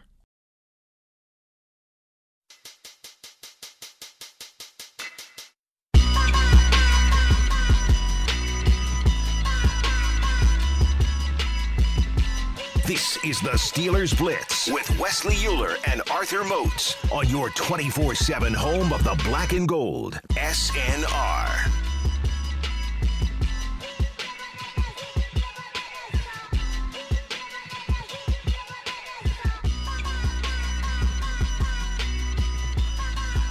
Our Steelers coverage is brought to you by PNC Bank. PNC Bank is the official bank of the Pittsburgh Steelers training camp report. And it is Eula and Moats. We are back, Steelers Blitz. Keeping the theme going, man. We're talking about our interior offensive linemen, giving them the love they deserve. We're doing this in honor of Tunch and Wolf because, and more so Wolf than Tunch, because those tackles, they get attention, they get love, they get praise because they block the blind side and all of that nonsense. But the interior offensive linemen, a lot of times they get overlooked. So we wanted to make sure that we're doing our due. Yes, we're giving them their due diligence, man, and we're making sure we're keeping their names out there. We're Pittsburgh's foremost offensive line evaluators. I mean, what can I say? That's what we do, man. So, just quick little recap, man. At number 10, I had Joe Thuney, New England Patriots guard. At number 9, Ryan Kelly with the Colts. At number 8, Joe Bitonio with the Browns. You know, the Mamma Mia, mozzarella. At number 7, I got Jason Kelsey with the Eagles. Number 6, Rodney Hudson with the Las Vegas Raiders. And then at number 5, I have Marquise Pouncey. You know, yours truly. Number 10, I got Ryan Kelly. Number 9, Jason Kelsey. Number 8, Marquise Pouncey, the Brothers, Pennsylvania. Number 7, Joe Thuney. Number 6, Mr. Bitonio. 5-star chef in the off-season, guard for the Cleveland Browns during the season. Number 5, Rodney Hudson. Viva the Raiders. Arthur Moats, that brings us to number 4. And it is time that we talk about the Washington football team right here, man, because they happen to have a guard who, I mean, when healthy, can flat out ball. Goes by the name of Brandon Scherff. You know, kind of like Scherff. You know, Scherff, not the sheriff, right? The Scherff. It's like kind of like you know, I feel like if we went down to like Louisiana or Georgia or Mississippi and said, who's that police officer standing on the corner? They'd be like, that's the sheriff. That's the sheriff right there. That's the sheriff. Not the sheriff. Nah. The sheriff. The sheriff. So I have Brandon Scherff at number 4. At number 3, Double D. You know who he is, man. Mr. David DeCastro. Woo! Can never go wrong with Double D, man. That's my dog. And then at number 2, I got Zach Martin, Dallas Cowboys. And, of course, I give you number 1 after my main man, Wes, drops his 4-3-2. I think you're looking at my list again here, partner. Oh, see, that's why I went first today. So now you got to say you're looking at my list. That's why that's why you wake up in such a good mood on Fridays. Absolutely, man. Shoot or shoot. I shoot first. I got the same exact list that you just laid out there, and I'm pretty sure we got Are the you same. Serious? Yep, I'm pretty sure we got the same number 1. Number 4, Brandon Scherff. Oh, man, this is crazy. Scherff. Number 3, David DeCastro. He's wicked smart. Yeah. I mean, although, you know what, though? I feel like that's a Harvard thing. So, sorry. He's West Coast smart, all right? Ooh, so that means he's a lot chiller. He's cool. He's a lot chiller. Shout out to the Bay. He doesn't sound as wicked pissa whenever he talks, you know? DeCastro, number 3. Number 2, Zach Martin. Arthur Moats. All right, let's talk about these 3 first before we get to the number 1 guy. Yeah, I was going to say, for me, man, the biggest reason why I got Brandon Scherff at 4 and not higher, I mean, he's just missed a ton of time. Yes. The injuries have really derailed him a little bit in terms of his top-tier standing. Otherwise, you can make a case for this guy at 2. Some people even make a case for him at 1. But the biggest thing is when you talk, I think in the past a year or 2, he's missed up to 15-plus games, man. That's just a lot of time missed. And you just can't have that. When we're talking about the elite of the elite, the best of the best, availability is key. So that's the only reason why I have him at 4. With DeCastro, it's been the opposite of that, man. DeCastro has been one of the most healthy guys, I mean, constantly out there. Now, the thing with DeCastro that I always enjoy is we talk about that nastiness. He is extremely nasty on the field, but at the same time, he's very athletic. A lot of people just assume with these offensive linemen that they're big and unathletic. I'm like, no. They got some DeCastro and too. Pouncey, man, they can dance with the best of them. They can move. They can pull.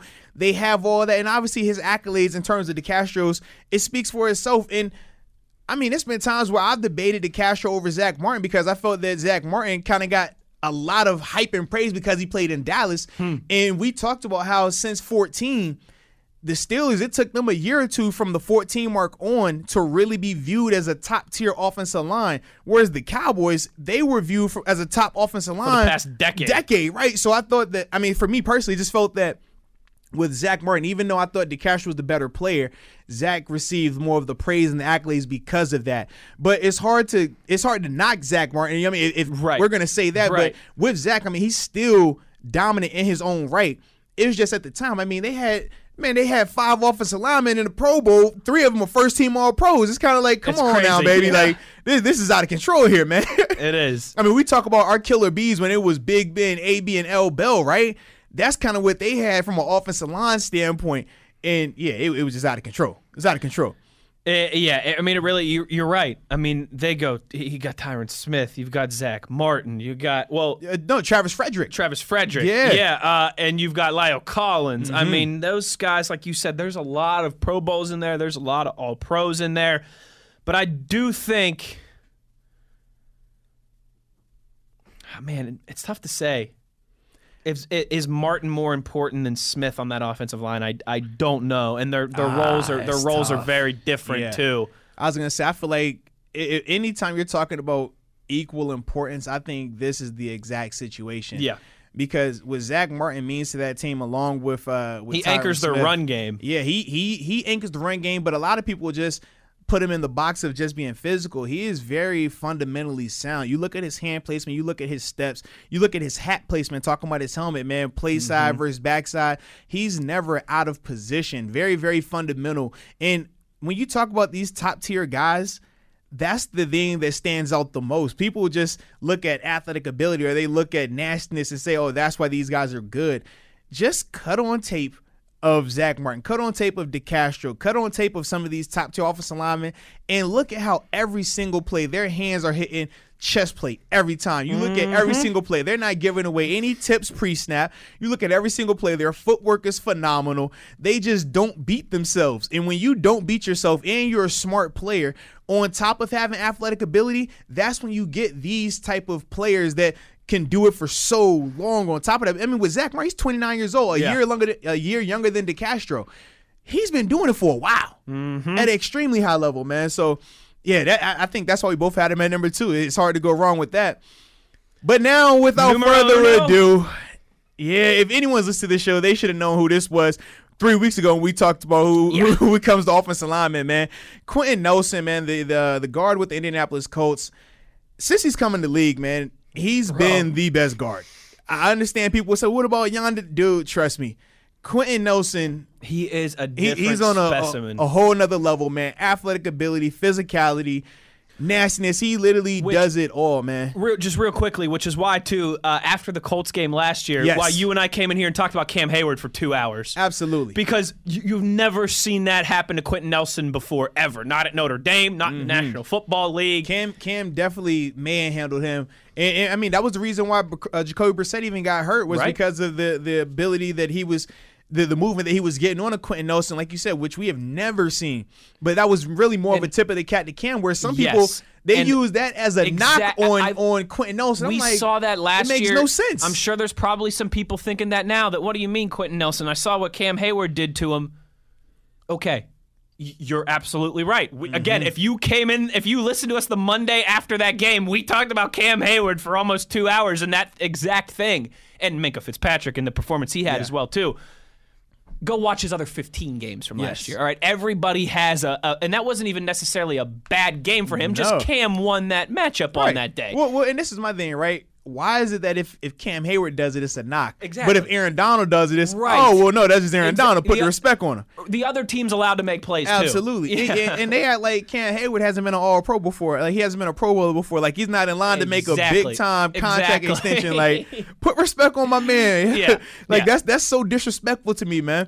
We got a lot of that last year. And like I said, I know we have a lot of just people who are NFL junkies that listen to SNR, but we also have a lot of people that they're really just kind of concerned with the Steelers. Yes, very true. So, again, that might have been your only impression of Quentin Nelson. If it is, go to YouTube, go wherever, a couple minutes of watching him play, and you'll be convinced. Just turn the tape on and you'll see. Absolutely. So just a quick recap, our top 10. I had Joe Thuney coming in at number 10 with the Patriots. At number 9, Ryan Kelly with the Colts. At number 8, Joe Bitonio with the Browns. At number 7, I had Jason Kelsey, the other brother, with the Philadelphia Eagles. At number 6, I had Rodney Hudson with the Las Vegas Raiders.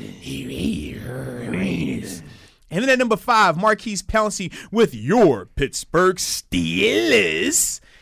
Coming in at number 4, Brandon Scherff with the Washington football team. And then at number 3, I had David DeCastro, Mr. Double D with the Steelers. And then at number 2, Zach Martin with the Dallas Cowboys. And then coming at number 1, Quentin Nelson, Indianapolis Colts. I had number 10, Ryan Kelly, also of the Indianapolis Colts. Number 10, Jason Kelce. And then number 8, Marquise Pouncey, the centers in Pennsylvania, the Keystones of the I see what offensive you line did there. in the Keystone State. Number 7, Joe Thuney. Number 6, Joe Bitonio. Number 5, Rodney Hudson. Number 4, same as Arthur Moats here from the rest of the way down, Brandon Scherff. Number 3, Mr. Stanford, David DeCastro. Number 2, Zach Martin. And number 1, big Quentin Nelson. And then just to give you a little bit of a compare and contrast, we talked about how Jeremy Fowler constructed this list through various NFL executives and coaches and things like that. 50 of them. Yes, indeed. So, which is less than the amount of push-ups I did, by the way. Hey, now. I see what you did there. Yeah. Mr. Big Chest 2.0.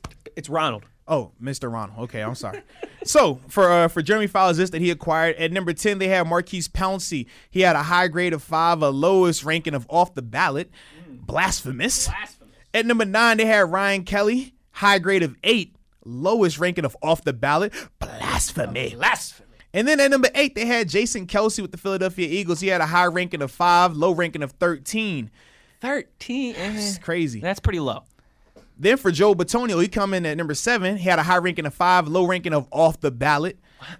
Where are these people? What's going on here, bro? 15 What's going better on here? Guys than him? Because right, their ballots went 15 deep. 15 deep, yes. How, Sway? How? Make it make sense. I'll do that person's job for half the price of what they're getting paid right now. Like, this is crazy. It's crazy. At number 6, man, they had Rodney Hudson. He had a high ranking of 6 and a low ranking of off the ballot as well. Then for Joe Thuney, they had him at 5, and he had a high ranking of 5, low ranking of 14. Coming at number 4, they had my main man, Double D, David DeCastro. He had a high ranking of 3, a low ranking of 11. Then at number 3, Brandon Scherff. Had a high ranking of 2 and a low ranking of 5. Zach Martin comes in at number 2. He has a high ranking of 1, low ranking of 4. And then coming in at number 1, Quentin Nelson, who had a high ranking of 1 and a low ranking of 3. And, I was going to say real quick, man, even with the low ranking of 3 for Quentin Nelson. Yeah, and they're low ranking of 4 for Zach Martin. What? The one thing, the way they end the little write-up on Quentin Nelson, an NFL defensive coach said, ever since I saw Cam Hayward whoop up on him, here we go. I've never looked at him the same. Like what? Like what? What? So because Randy Moss ran past Revis once, you never looked at Revis the same? What? Like, I don't get it, man. Wait, because Ben Roethlisberger had a game where he threw 5 interceptions, you never looked at him the same? I don't get it, man. What? I don't. Dude, Michael Jordan had bad games. No. AI crossed Jordan, so we can never look at Jordan the same. Yeah. According to that theory. AI crossed Jordan up, man. We can never look at him the same. Oh, man, it's over. I mean, what? Jason Tatum dunked on LeBron James. We can never look at LeBron the same now. Dude, I don't. Mike Trout struck out. I can never look at him. Look at him the same. Like, that's nonsense, man. I can't believe Max Scherzer gave up a home run. I can never look at him the same. This is my thing. If Cam Hayward was some rotational lineman, if this was no offense to Big Dan, right? But if Dan McCullers was the guy that dogged out Quentin Nelson Isaiah Buggs for the whole game, okay, I can follow you somewhat on that. Cam Hayward's been a first-team All-Pro. Cam Hayward's been a Pro Bowler, perennial Pro Bowler. Cam Hayward has seen second and third contract. Cam Hayward was a first-round draft pick. What are we talking about here? Mm-hmm. Like that's the part that just bothers me. Yeah. The disrespect towards Cam Hayward, man. Right, because you're right. Because if it was Aaron Donald who whooped up on him, no one's saying it's that. Just Aaron Donald. Even if it was Chris Jones to do it, or Cameron Jordan to do it, nobody's saying those things about it. But when it's Cam Hayward, oh man, that's a slight on this guy. I can't follow that at all, man. Man, Moats, Marc-Andre Fleury, he gave up 6 goals once. I mean, I've never looked at him the same. Can't look at him the same, man. Can't look at him the same. Get out of here with that logic. That's that's a crock. You know who wrote that? Somebody lazy. Bill Polian. Oh. Because it says NFL defensive coach, so who was it? You like that one, huh? See, I thought it was going to be Sean Payton because he's very defensive when the call doesn't go his way. You see what I did there?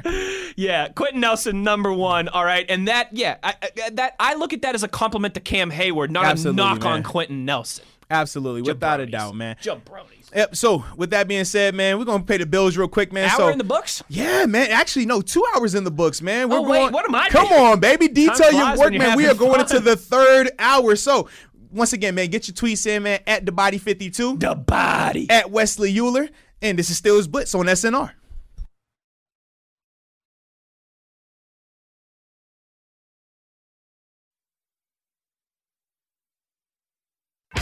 Euler and Moats are on the air. This is the Steelers Blitz on your 24/7 home of the black and gold. SNR. Steelers Nation Radio.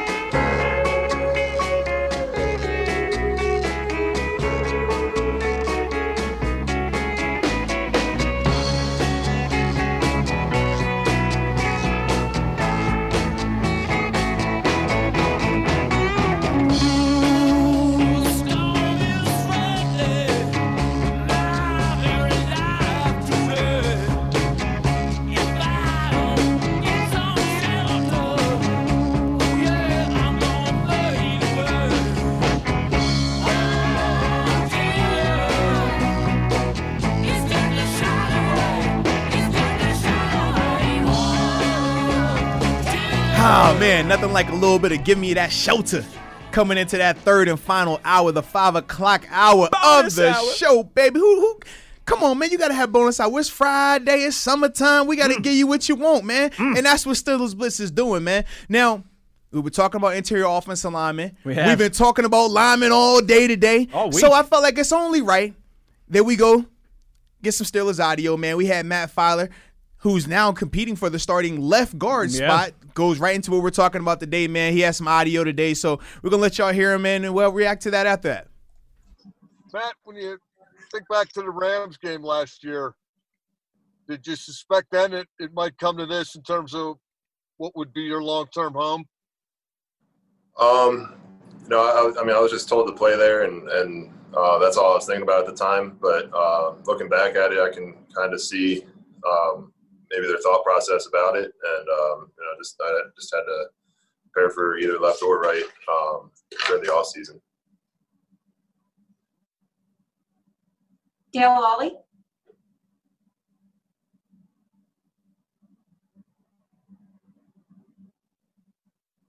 Dale, you there?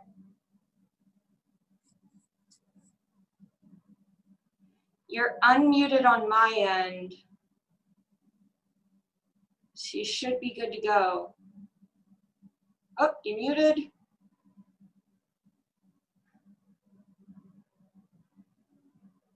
You might be having some speaker issues. I will get back to you in a little bit, Dale. Sorry about that. All right, Brian Batko. Hey, Matt. First off, congrats on the little one to you.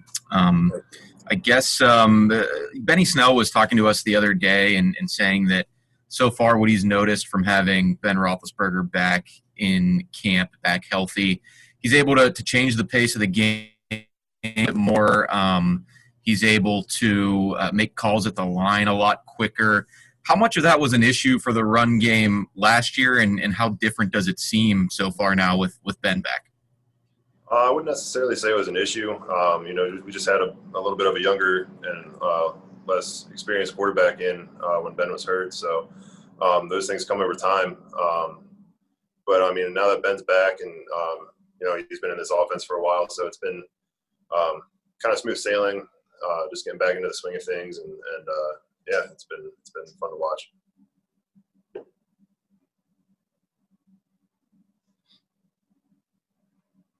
Will Graves. Hey, Matt, I'm just sort of curious. You linemen are a tight group, yet obviously there's restrictions in place in terms of, what you guys can do. How do you sort of try to replicate the chemistry, even some of the off-field stuff, when you have all this other stuff going on? Like you said, we're a tight-knit group. So when we're in the locker room and around each other.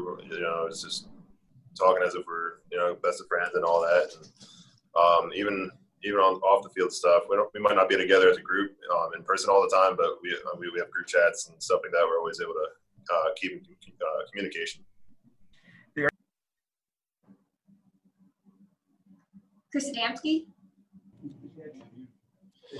Hey, Matt, could you take me back to when you were at Bloomsburg? Was there a time when were scouts, were coaches telling you, hey, you could be a starting NFL lineman? Did you believe it? Was there a point where you did believe it even when you entered the draft process? You played your last game? Do you think you were done with your football career, or did you really believe you'd end up being in the NFL?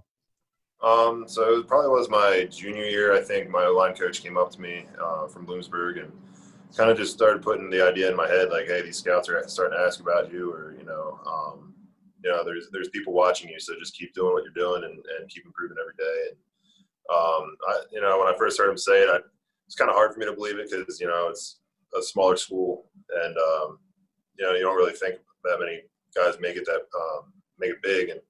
And so senior year came around, and I started seeing more scouts coming around, and even through the draft process, I was still kind of, I don't know if that's going to be me one day or what, but it was definitely a dream of mine, and I'm glad it's turning out the way I wanted it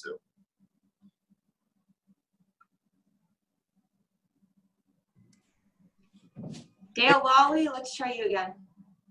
Yeah, I'm on Chris Adamski's computer. I don't know what's going on with that, but Matt, you've played tackle in the league. You've started a bunch of games at tackle.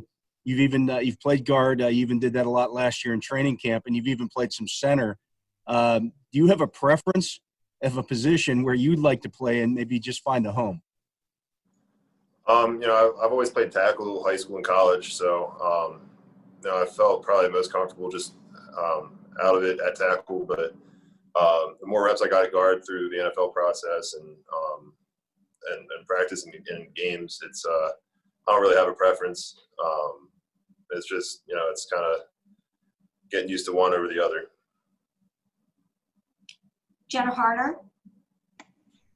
Hey, Matt, we often always kind of hear about wanting to see the progression from guys jumping to year 1 to year 2.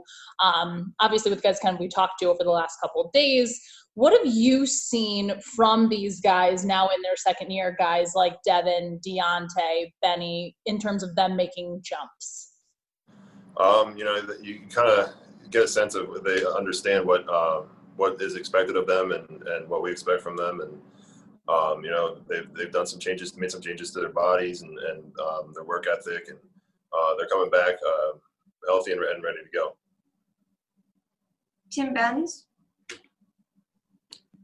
Matt, David DeCastro, when he spoke with us, described you as having reported to camp, in his words, a bit more stocky and anchorish. That's how he described you, as the move over to guard from tackle. I guess, is that true, and how did you accomplish that? And the second part to that would be, if you have to move out to tackle again at some point, it's going to be difficult with whatever body changes you did make. I really didn't do too much. I only put a couple pounds on, if that many. So I mean, if it were to be called upon for me to go to right tackle, which it wouldn't be an issue, but I have full confidence in Chooks or Banner. They're going to hold down the right tackle spot. Noah Strackbean. Hey, Matt. Sticking with Zach and Chooks, what have you seen from them so far? And, is there a sense that they're a little more hungry this offseason? They're both doing a great job. It's been known that there's going to be an open competition for that spot, and they're both showing up and working hard, and just they're hungry for it, and it's what you want. Okay, last two questions. We're going to go Hugh Ringer.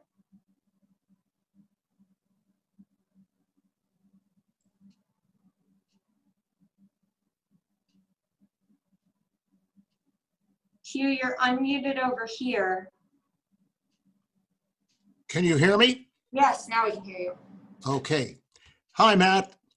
Matt, you have always worked very hard at your craft, and you've clearly established yourself as a quality tackle and certainly as a guard. but you are approaching your contract year. How much would you like to remain with the Steelers, and how much do you think about the impending negotiations? It would be great to stay here. I'm from Pennsylvania, so it's closer to my family and friends and stuff like that. So I think my wife and I have started kind of this as our home. So, I'd love to stay here. But with the contract stuff coming up, I can't really focus on that right now. I just got to focus on the season at hand and, just take it one game at a time. All right, last one for Alan Saunders.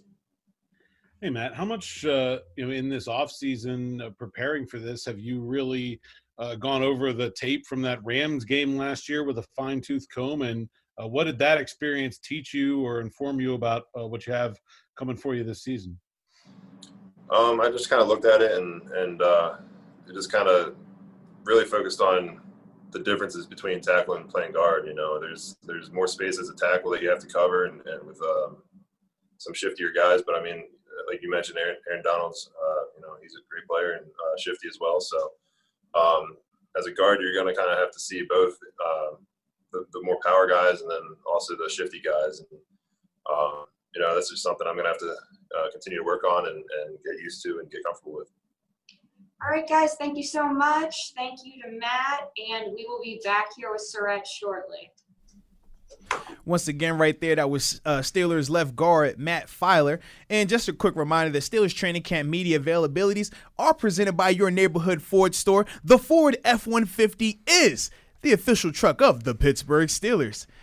Man, I'm excited about Matt this year, though, man. Some of the things they were talking about right there with his body composition and things like, I feel like that's like you talked about when it comes to training camp, body, how do you look, how much you weigh is always the hot thing. But I do like the fact that when we're talking about Matt, his position flexibility, he did say that from a weight standpoint, what he's at right now is not going to affect him if he needed to move back out to right tackle. So I was excited about that because that's one of the reasons why Matt has lasted for so long is his position flexibility. Very similar to a guy like B.J. Finney who alternate between guard and center. Matt Feiler is a guy that can play out at tackle on the island but still move into guard and still be an extremely good player. So I think, man, going into the season, I think it's going to be really a really good situation for him, man.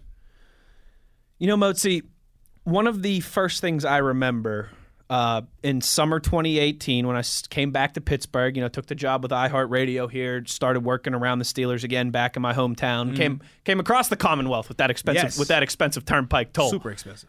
From Philly back to my hometown, Pittsburgh. I remember going to my first – I think I've told you this before, but legitimately – for our listeners who haven't heard this, I moved from Philly back to Pittsburgh on July 26th. Mm-hmm. July 27th, I moved out to Latrobe for 3 weeks. So I literally, all my stuff was in my garage at my house. And my poor wife was, in a new city by herself for 3 weeks because we moved to Pittsburgh on July 26th. July 27th, I started my new job, and I reported to training camp. My first Mike Tomlin press conference at training camp, I remember just kind of being nervous. I was literally doing nothing. I was going to stand there and hold a thing to get sound, and I might ask one question. But, I'm nervous. It's the first time I'm around the Pittsburgh media, and, I'm looking and I'm seeing Dale Lally and Mark Cabali and Mike Pursuta and Tim Benz, and I'm friends with those guys now, but I didn't know them at that time. They were the guys that I grew up listening to and reading, and all of a sudden I'm standing next to him in a scrum with Mike Tomlin. I was a little nervous, right? And I remember that vividly. And I remember almost everything he talked about in that press conference because it was just such a moment. It was the first time I really felt like part of the Pittsburgh media in my life, right? Which was kind of one of my goals since I was in high school. Absolutely.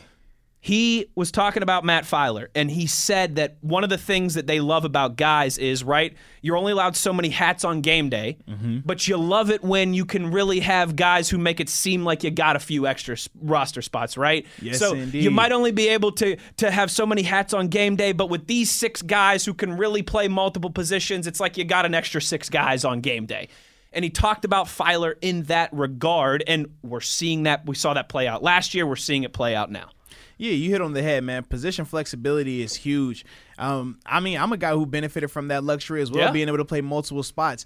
If you're not the alpha at your position, if you're not the guy that they're just like, hey, we can't find this anywhere else, you're a one-off when we talk about your Pounceys and your DeCastros. If you're not that type of guy or those type of guys, What else do you bring to the table to separate you from the field? What do you bring to the table to show your value? You can't find this anywhere else. And the way you do that is by having the position flexibility, the capability to play and start at multiple positions, the wherewithal and the overall mental capacity to understand the nuances of the tackle position versus the guard position, knowing the checks and what your assignment is and how that changes. And that's before we even talk about, from a technique standpoint, just the difference of stance between a guard versus a tackle and those things associated with that. So with Matt Feiler, man, he's done a great job throughout his career separating himself from the field. Even though he's not the biggest, he's not the fastest, he's not the strongest or the most athletic, he possesses the positional flexibility. He possesses the mental fortitude to be able to bring that to the table. And that's why he's here. And that's why, he's in line to get a contract as well, man, after this season. So I just hope he can just continue this high play and continue the way we saw him play at right tackle. I want him to be on that same level as an interior guard, because he's still going to get paid nicely if he can do those things. He is. We've seen him have success at both positions, and that's a good thing for the Steelers. And hopefully, Motzi, you're right. I would like to see Matt Feiler locked up going forward, because, again, I think those type of guys are very valuable. And he's going to be even more valuable this year, Motzi. I think we know this, right? Without a doubt, man. You know, and I know, and we've talked a lot about this, NFL teams are going to have injuries this year. Mm-hmm. With the lack of the offseason, it's just going to be a reality. You're going to need guys like we've already been seeing that as well right now. You're going to need guys like Feiler who in a pinch can move around. Worst case scenario, doomsday scenario, say there's a game where both Banner and Chooks pick up nothing serious, but minor injuries where they have to leave the game. Yeah. You move Feiler back out to right tackle, Wiz slides in at left guard, you're good to go. That is going to be huge, I think, in a season. Even forget that. What if Banner and Chooks both test positive for COVID? Yeah. You know what I mean? It doesn't have to be it doesn't have to be like a traditional injury. Absolutely, what if you got to put those guys on the COVID list? Then all of a sudden, again, you've got that flexibility, you've got options, and with guys that you already have continuity with. Yes, indeed. That could end up being big this year. Yes, indeed, man. The versatility and the depth is critical. And the thing that I like, too, about these guys, man, when you look at a guy like Stefan Wisniewski, NFL experience, Matt Feiler, two-time NFL Super Bowl experience. Champion, yeah. So you not only have the players that have position flexibility, but they also have depth as well. And when we come back from the break, too, man, we're going to talk about some of these guys that already have contracts from a league-wide standpoint that, could be coming into a make or break season, in the 2020 year. Is there somebody on the list formerly of this parish? It could be a guy who likes to rap that goes by the name Juice. But running back? You have to come back after the break to find out, man. So this is Euler and Moats on SNR.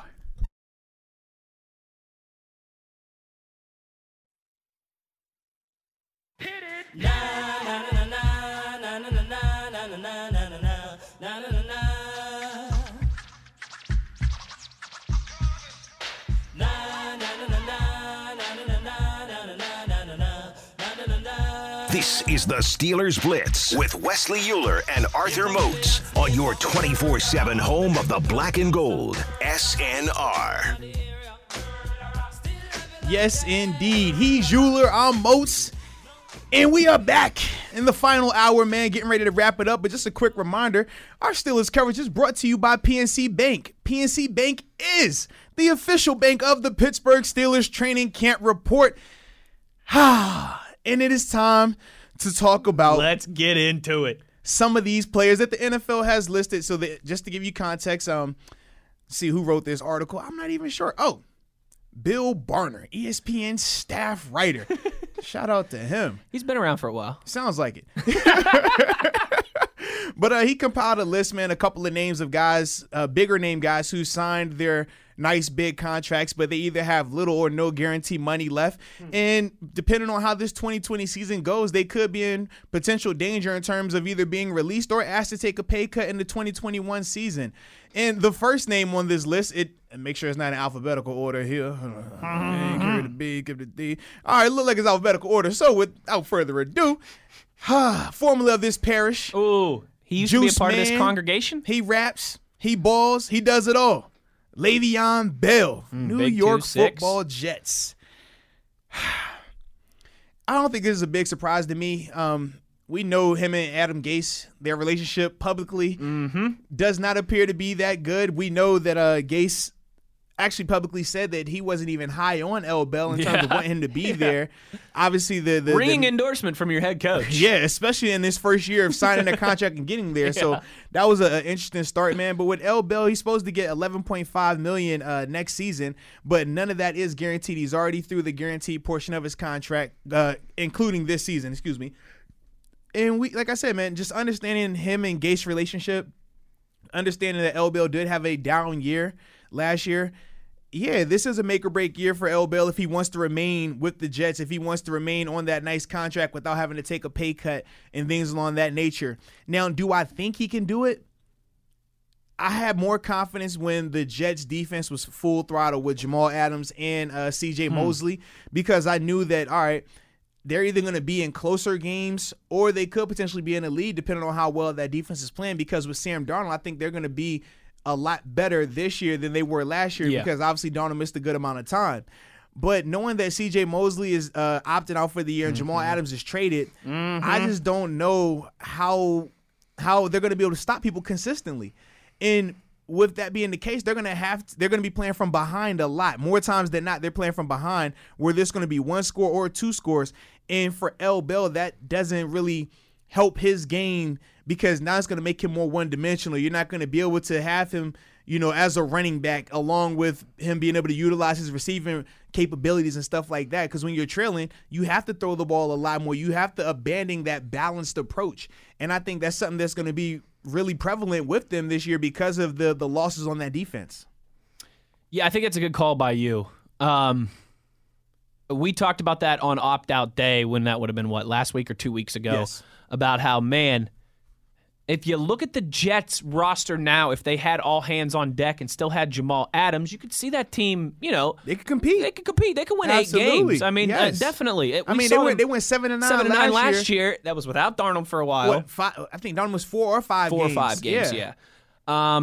Now you're right. I mean, more of the onus, it's almost kind of flipped now that the offense is going to have to carry that team.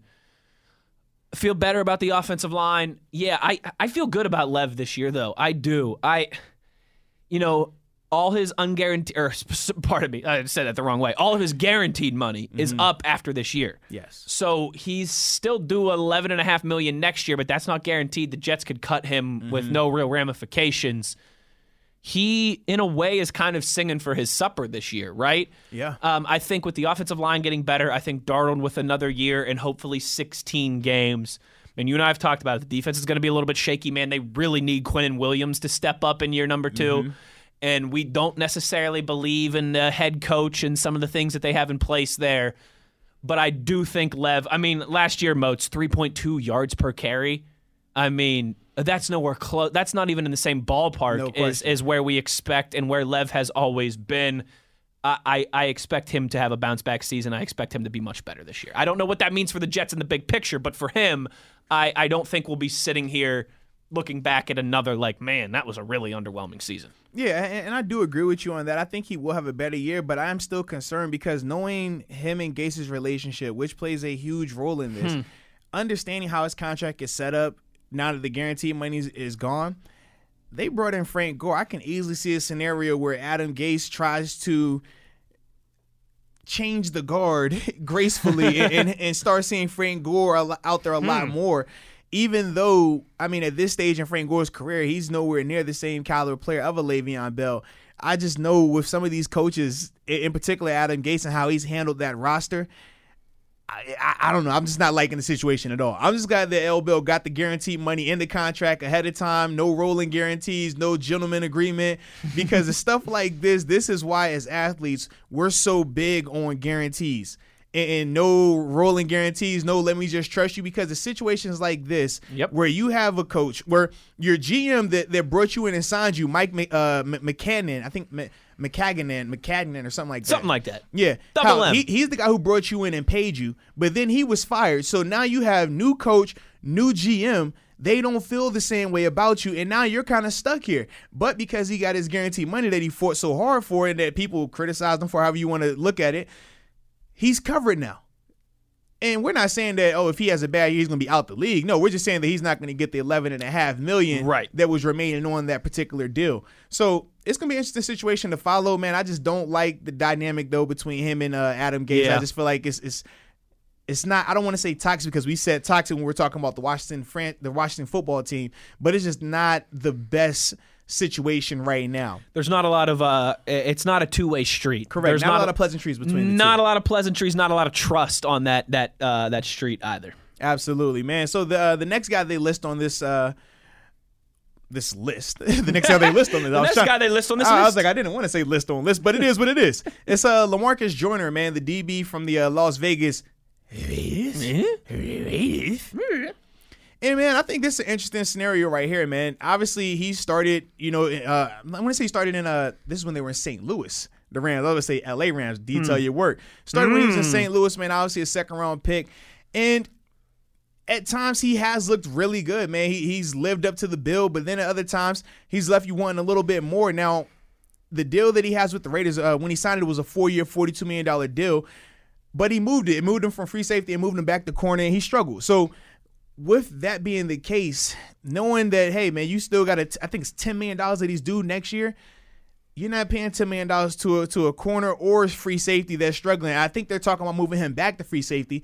But anytime you come to a team and they start moving you around back and forth, is letting you know something. It's letting you know that, number one, they don't feel that you're the guy at either position. So they're going to kind of, hey, all right, if this week it works better right here, all right, we'll use you there. Oh, you know what? Let's move you back over here. Mm-hmm. So with that being the case, man, for LaMarcus, if you want to get that $10 million that's still remaining on your deal, you're going to have to show them that, either you're a starting caliber free safety or a starting caliber corner. Whichever position they have you at this year, you have to be the guy. You know what, John Gruden, man.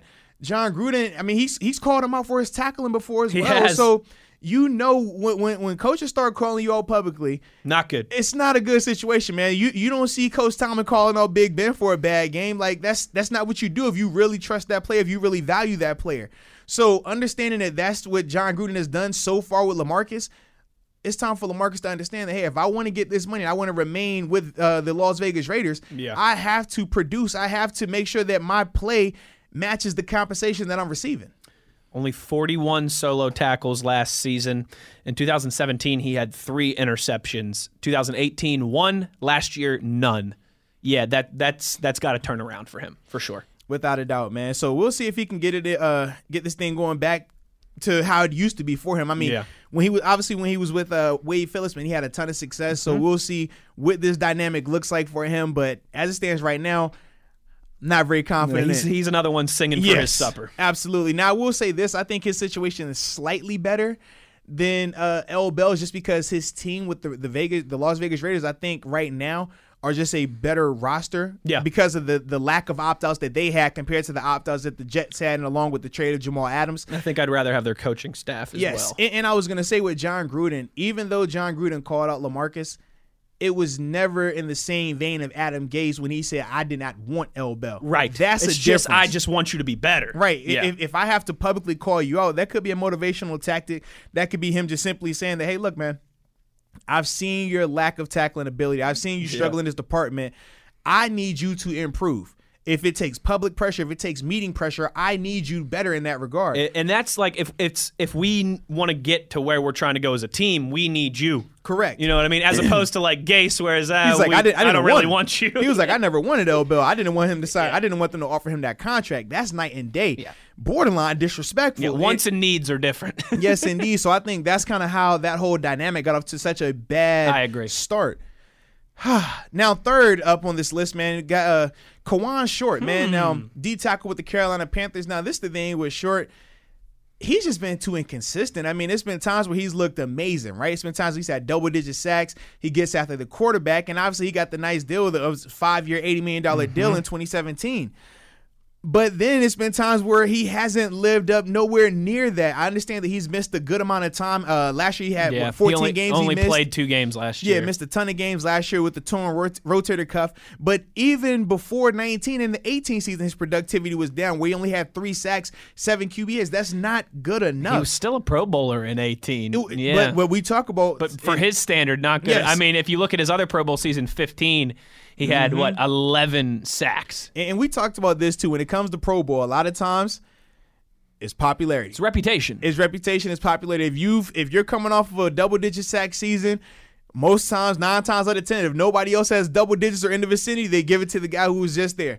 And that's kind of what happened with him, man. But ultimately, he has to improve. Now, I do say this, man. I think that his situation is going to be a lot better just because with Matt Rule, new coach, there hasn't been any ill will publicly between those two guys. You have to think that with Matt Rule coming in, it's going to give you just new life, not the and no offense to Ron Rivera, but sometimes when you're at a place for so long, like Ron Rivera was, things can become a little bit stale, a little bit mundane and stuff like that. You hear the same voice for a long time. Sometimes you can tune it out. That's absolutely, and we've seen that with nature. The Pens numerous times as well, man. Right, wrong, or indifferent. We've seen it, man. So the head coach won 9 straight playoff series, Motzi, and everyone's trying to run him out of town 2 years later. It's crazy, right? Crazy. But with Matt Rule, I think, man, just hearing his opening press conference, knowing the excitement that he has and the energy that he brings, hopefully that can re-inspire Kawann Short, because when Kawann is healthy and when he is inspired, he can be dominant. Yeah. We've seen his work. Double-digit sack seasons, and that's not as an edge guy. Double-digit sack seasons on the interior. Yeah. We've seen his work, man, so we understand what he is capable of. But the thing is this, man, when you understand that, hey, the team could save $14.5 million by releasing him, that puts a lot of pressure on you to show that you're worth more than that $14.5 that they can save. Yes, it does. Sometimes when in scenarios like this, you could be a good player, but your cap hit or what the team can save by releasing you, you have to almost double your value to make it worth that. And that's my only concern with Kawann, knowing that he's coming off an injury, and especially when you're talking about a rotator cuff, that's the shoulders. Knowing as an interior defensive lineman, that's your bread and butter. I mean, a lot of times the position that you're in from just taking on a offensive lineman standpoint is when you're rushing the passer, not so much, but when you're taking on these offensive linemen in terms of run game and things like that, you're in positions that put a lot of strain and stress on your shoulders, on your rotator cuffs in particular. So seeing how he recovers from that could ultimately determine, how well he can be this year and going forward. So that's definitely something to keep an eye on. It's a good call by you, and looks like last but not least, we got another defensive lineman on this list. And it's a Watt brother. Not TJ, not Derek, though. The one who we're still trying to recruit to Pittsburgh. Yeah, that guy, Mr. J.J. Watt. Now, we know with J.J., when he's been healthy, I mean, back-to-back Defensive Player of the Year, his track record speaks for itself. But the problem is, as of lately, he's been injured a lot, and not just 1 or 2 games. We're talking double-digit amount of games missed multiple times. That is very tough to handle. It's a very difficult pill to swallow, along with the fact that he's coming into the last year of his deal next year in 2021, where he's scheduled to make $17.5 million. Now, we just saw this team with Bill O'Brien. We call Bill Belichick the evil genius. This guy's the evil non-genius. To keep it nice, I don't want to disrespect him like Maybe that. Maybe the crazy genius. But the Mad Hatter. They did trade away DeAndre Hopkins, and they talked about some of the contracts and how that could help them out. J.J. Watt is in a similar situation, regardless if they trade him or if they just release him, because the $17.5 million that he's due, I mean, that's a lot of money for a guy who hasn't been able to stay on field. Now, we know when he's on the field, he's the best of the best. We know this. The accolades speak for himself. His reputation speaks for itself. You talk about pass rushers in this era, it's him and it's Von Miller. But when it comes down to a cap hit of not a cap hit, but when it comes to $17.5 million remaining on your contract for a per year standpoint, you have to be able to stay on the field more than a handful of games. You have to be on the field at least 13, 14 games, along with being dominant, along with being a very productive player. And unfortunately, we just haven't seen enough of it over these past couple of years with him. And they've been very unfortunate injuries, things that we didn't even think he would be able to come back from. You think about the knee injury that he sustained. But somehow, some way, J.J. Watt continues to stay motivated, continues to just rehab like a crazy man and get his way back out there, man. So hopefully this year he can – well, actually, I don't even know if we want that, because that could hurt him in terms of him coming to Pittsburgh, just throwing it out there. So maybe he stays healthy, has a down year, they release him, we bring him to Pittsburgh, and now we got a monster interior D-line setup. I'll take it. I'm not opposed to it. We got to pay some bills here, but before we do that, the fact that the Texans in this upcoming NFL draft They do not have a first or second rounder from the Tunsil trade. Mm-hmm. So they're going to go into this next NFL draft with a third rounder being their first pick. Does that make it harder to potentially cut bait with J.J. Watt, knowing that you're not going to have – it's like you can't go out and find his replacement probably until you're picking in the, 70s, 80s, 90s? Yeah, I definitely think that does benefit him, along with the fact because his contract has that much remaining on it. It's going to be difficult to find a trade partner that's willing to take that. So it might be a situation where you're looking to trade him, but the team that he's going to is going to sign him to an extension so that way they can lower the per year average along with the cap hit that's associated with him. So that could be a play that Bill O'Brien could try to, explore, but there's still no guarantee with that because when you know a guy has $17.5 million in that final year, you might just say, let's play chicken and wait till they cut him.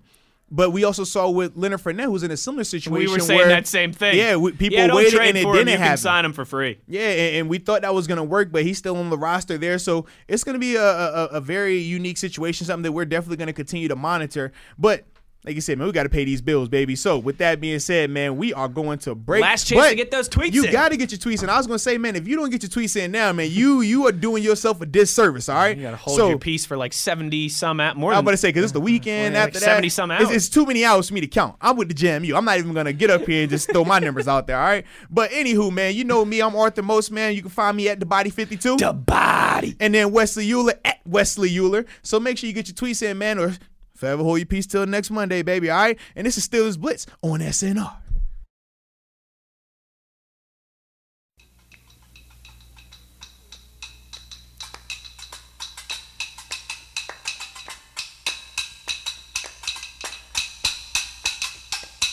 My grandma and your grandma were sitting by the fire.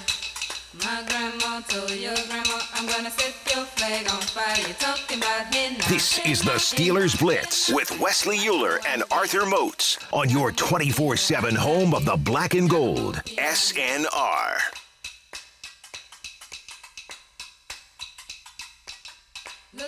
Yes, indeed. Y'all know what it is, man. Dixie Cups bumping. It only means one thing, baby. We are in the final segment, and it is time to read off these tweets because, boy, y'all have been active. Seriously. Y'all have been big-time active. So without further ado, I'm going to turn it over to we've my ever man. gotten in a show. Yeah, it's because you started the show off with the push-ups, man. I would say this. No, that's not true. The biggest interactive day we've still had was the day that they announced Ben Roethlisberger was out for the season. And because we had it live on our show when it happened. So. Yeah, we kind of broke the news. I mean, the Steelers tweeted the news out like 3 minutes before we went on air. Yeah. This might be the second most tweets that we've ever gotten in a day, though, for sure. So, yeah, like you said, let's get right into it here. Richard wants to know, guys, is it true that the Steelers are having a scrimmage on Pittsburgh TV tomorrow evening, or is somebody playing with my emotions?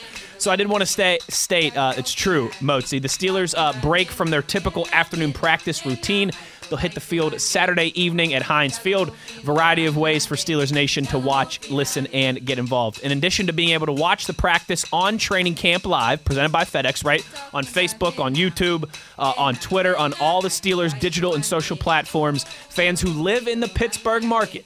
So you got to live in Pittsburgh if you want to watch it on TV on the Pittsburgh CW, 7 o'clock. You said Wes is going to Periscope it, though, if you don't?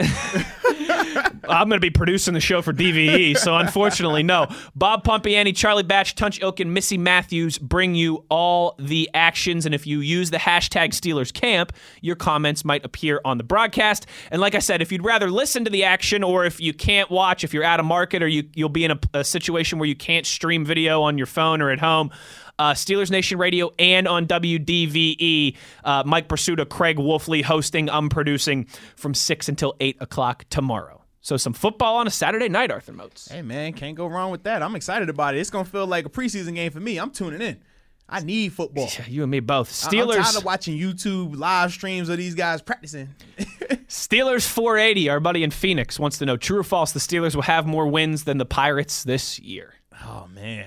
You know, Steelers 480, it would be a lot funnier if it weren't true. Hey. Or maybe it wouldn't be as funny if it weren't true.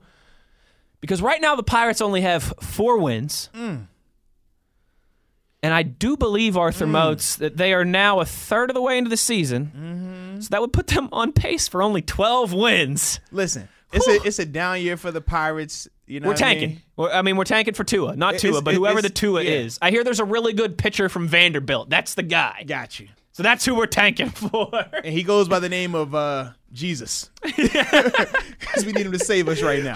Jesus and Nolan Ryan coming in on the mound. Who else? Roger Clemens minus the juice. Oh, man. No, I need him with the juice. Help us Pedro, out, man. Randy Johnson. Get them all rolled into one. That's who we got coming in the draft, hopefully. Adam Crowley wants to know if he does more push-ups than me, what's the bet, Arthur Moats? Man, I personally think you should wash his car. I think you should wash his car, but you gotta do it like you remember in some of the movies, man, where I'm drawing a like Dukes of Hazzard, right? You got Daisy Duke.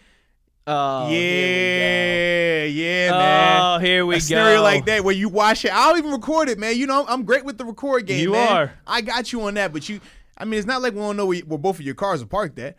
It's right downstairs. It's not that so I'm going hard. to tweet Crowley back. I'm going to say, Moats says a car wash. I say a case of beer. Car wash, but you got to that? dress like Daisy Duke. It's only right. I don't know if I'm gonna have to cut some. I'm gonna have to cut some jorts into shorts. Exactly, that's what I want, man. for that one. A whole bunch of reaction to the push-up stuff. People Brandon really were coming at you though, man. They were. Brandon was the one who guessed 77, and he said, "Hey, I just had high hopes for you, and make sure the Body 52 knows he's one of my favorite players of all time." Oh man, major respect, man. All love. Yeah, like I said, Joey Bag of Donuts said that it was CGI behind me. Straight green screen, man. We're going to make you look real extra buff. Your push-ups are doubled. I got you, man. And Obi says, just jumped on the show this week. You guys crack me up. Good stuff. Good job with the push-ups. Fun side bit. That's what we're trying to do, Motsy. We're just trying to have some fun always, but especially on a Friday, baby. Yes, indeed. It's Friday. It's summertime, man. We're in training camp right in the thick of it. So you got to do these type of things, man, to, not only keep the listeners engaged, but keep us feeling good when we're in here. Because if we're not having fun, you're going to hear it, and you can hear that we're not enjoying ourselves. So we always try to make sure that we have a blast in here, man. We like to send you into the weekend with a laugh, with a hop, skip, and a jump in your step. And that's what we do. We'll turn things over here. Who better to carry out Friday night than Mike Pursuta, Dale Lally, and Matt Williamson? They will have the training camp report for the next 2 hours. That'll do it for Moats and I today. We'll be back to talk the Yins on Monday. Same time as always, 3 o'clock, and you know where to find us on your 24/7 home of the black and gold, Steelers Nation Radio.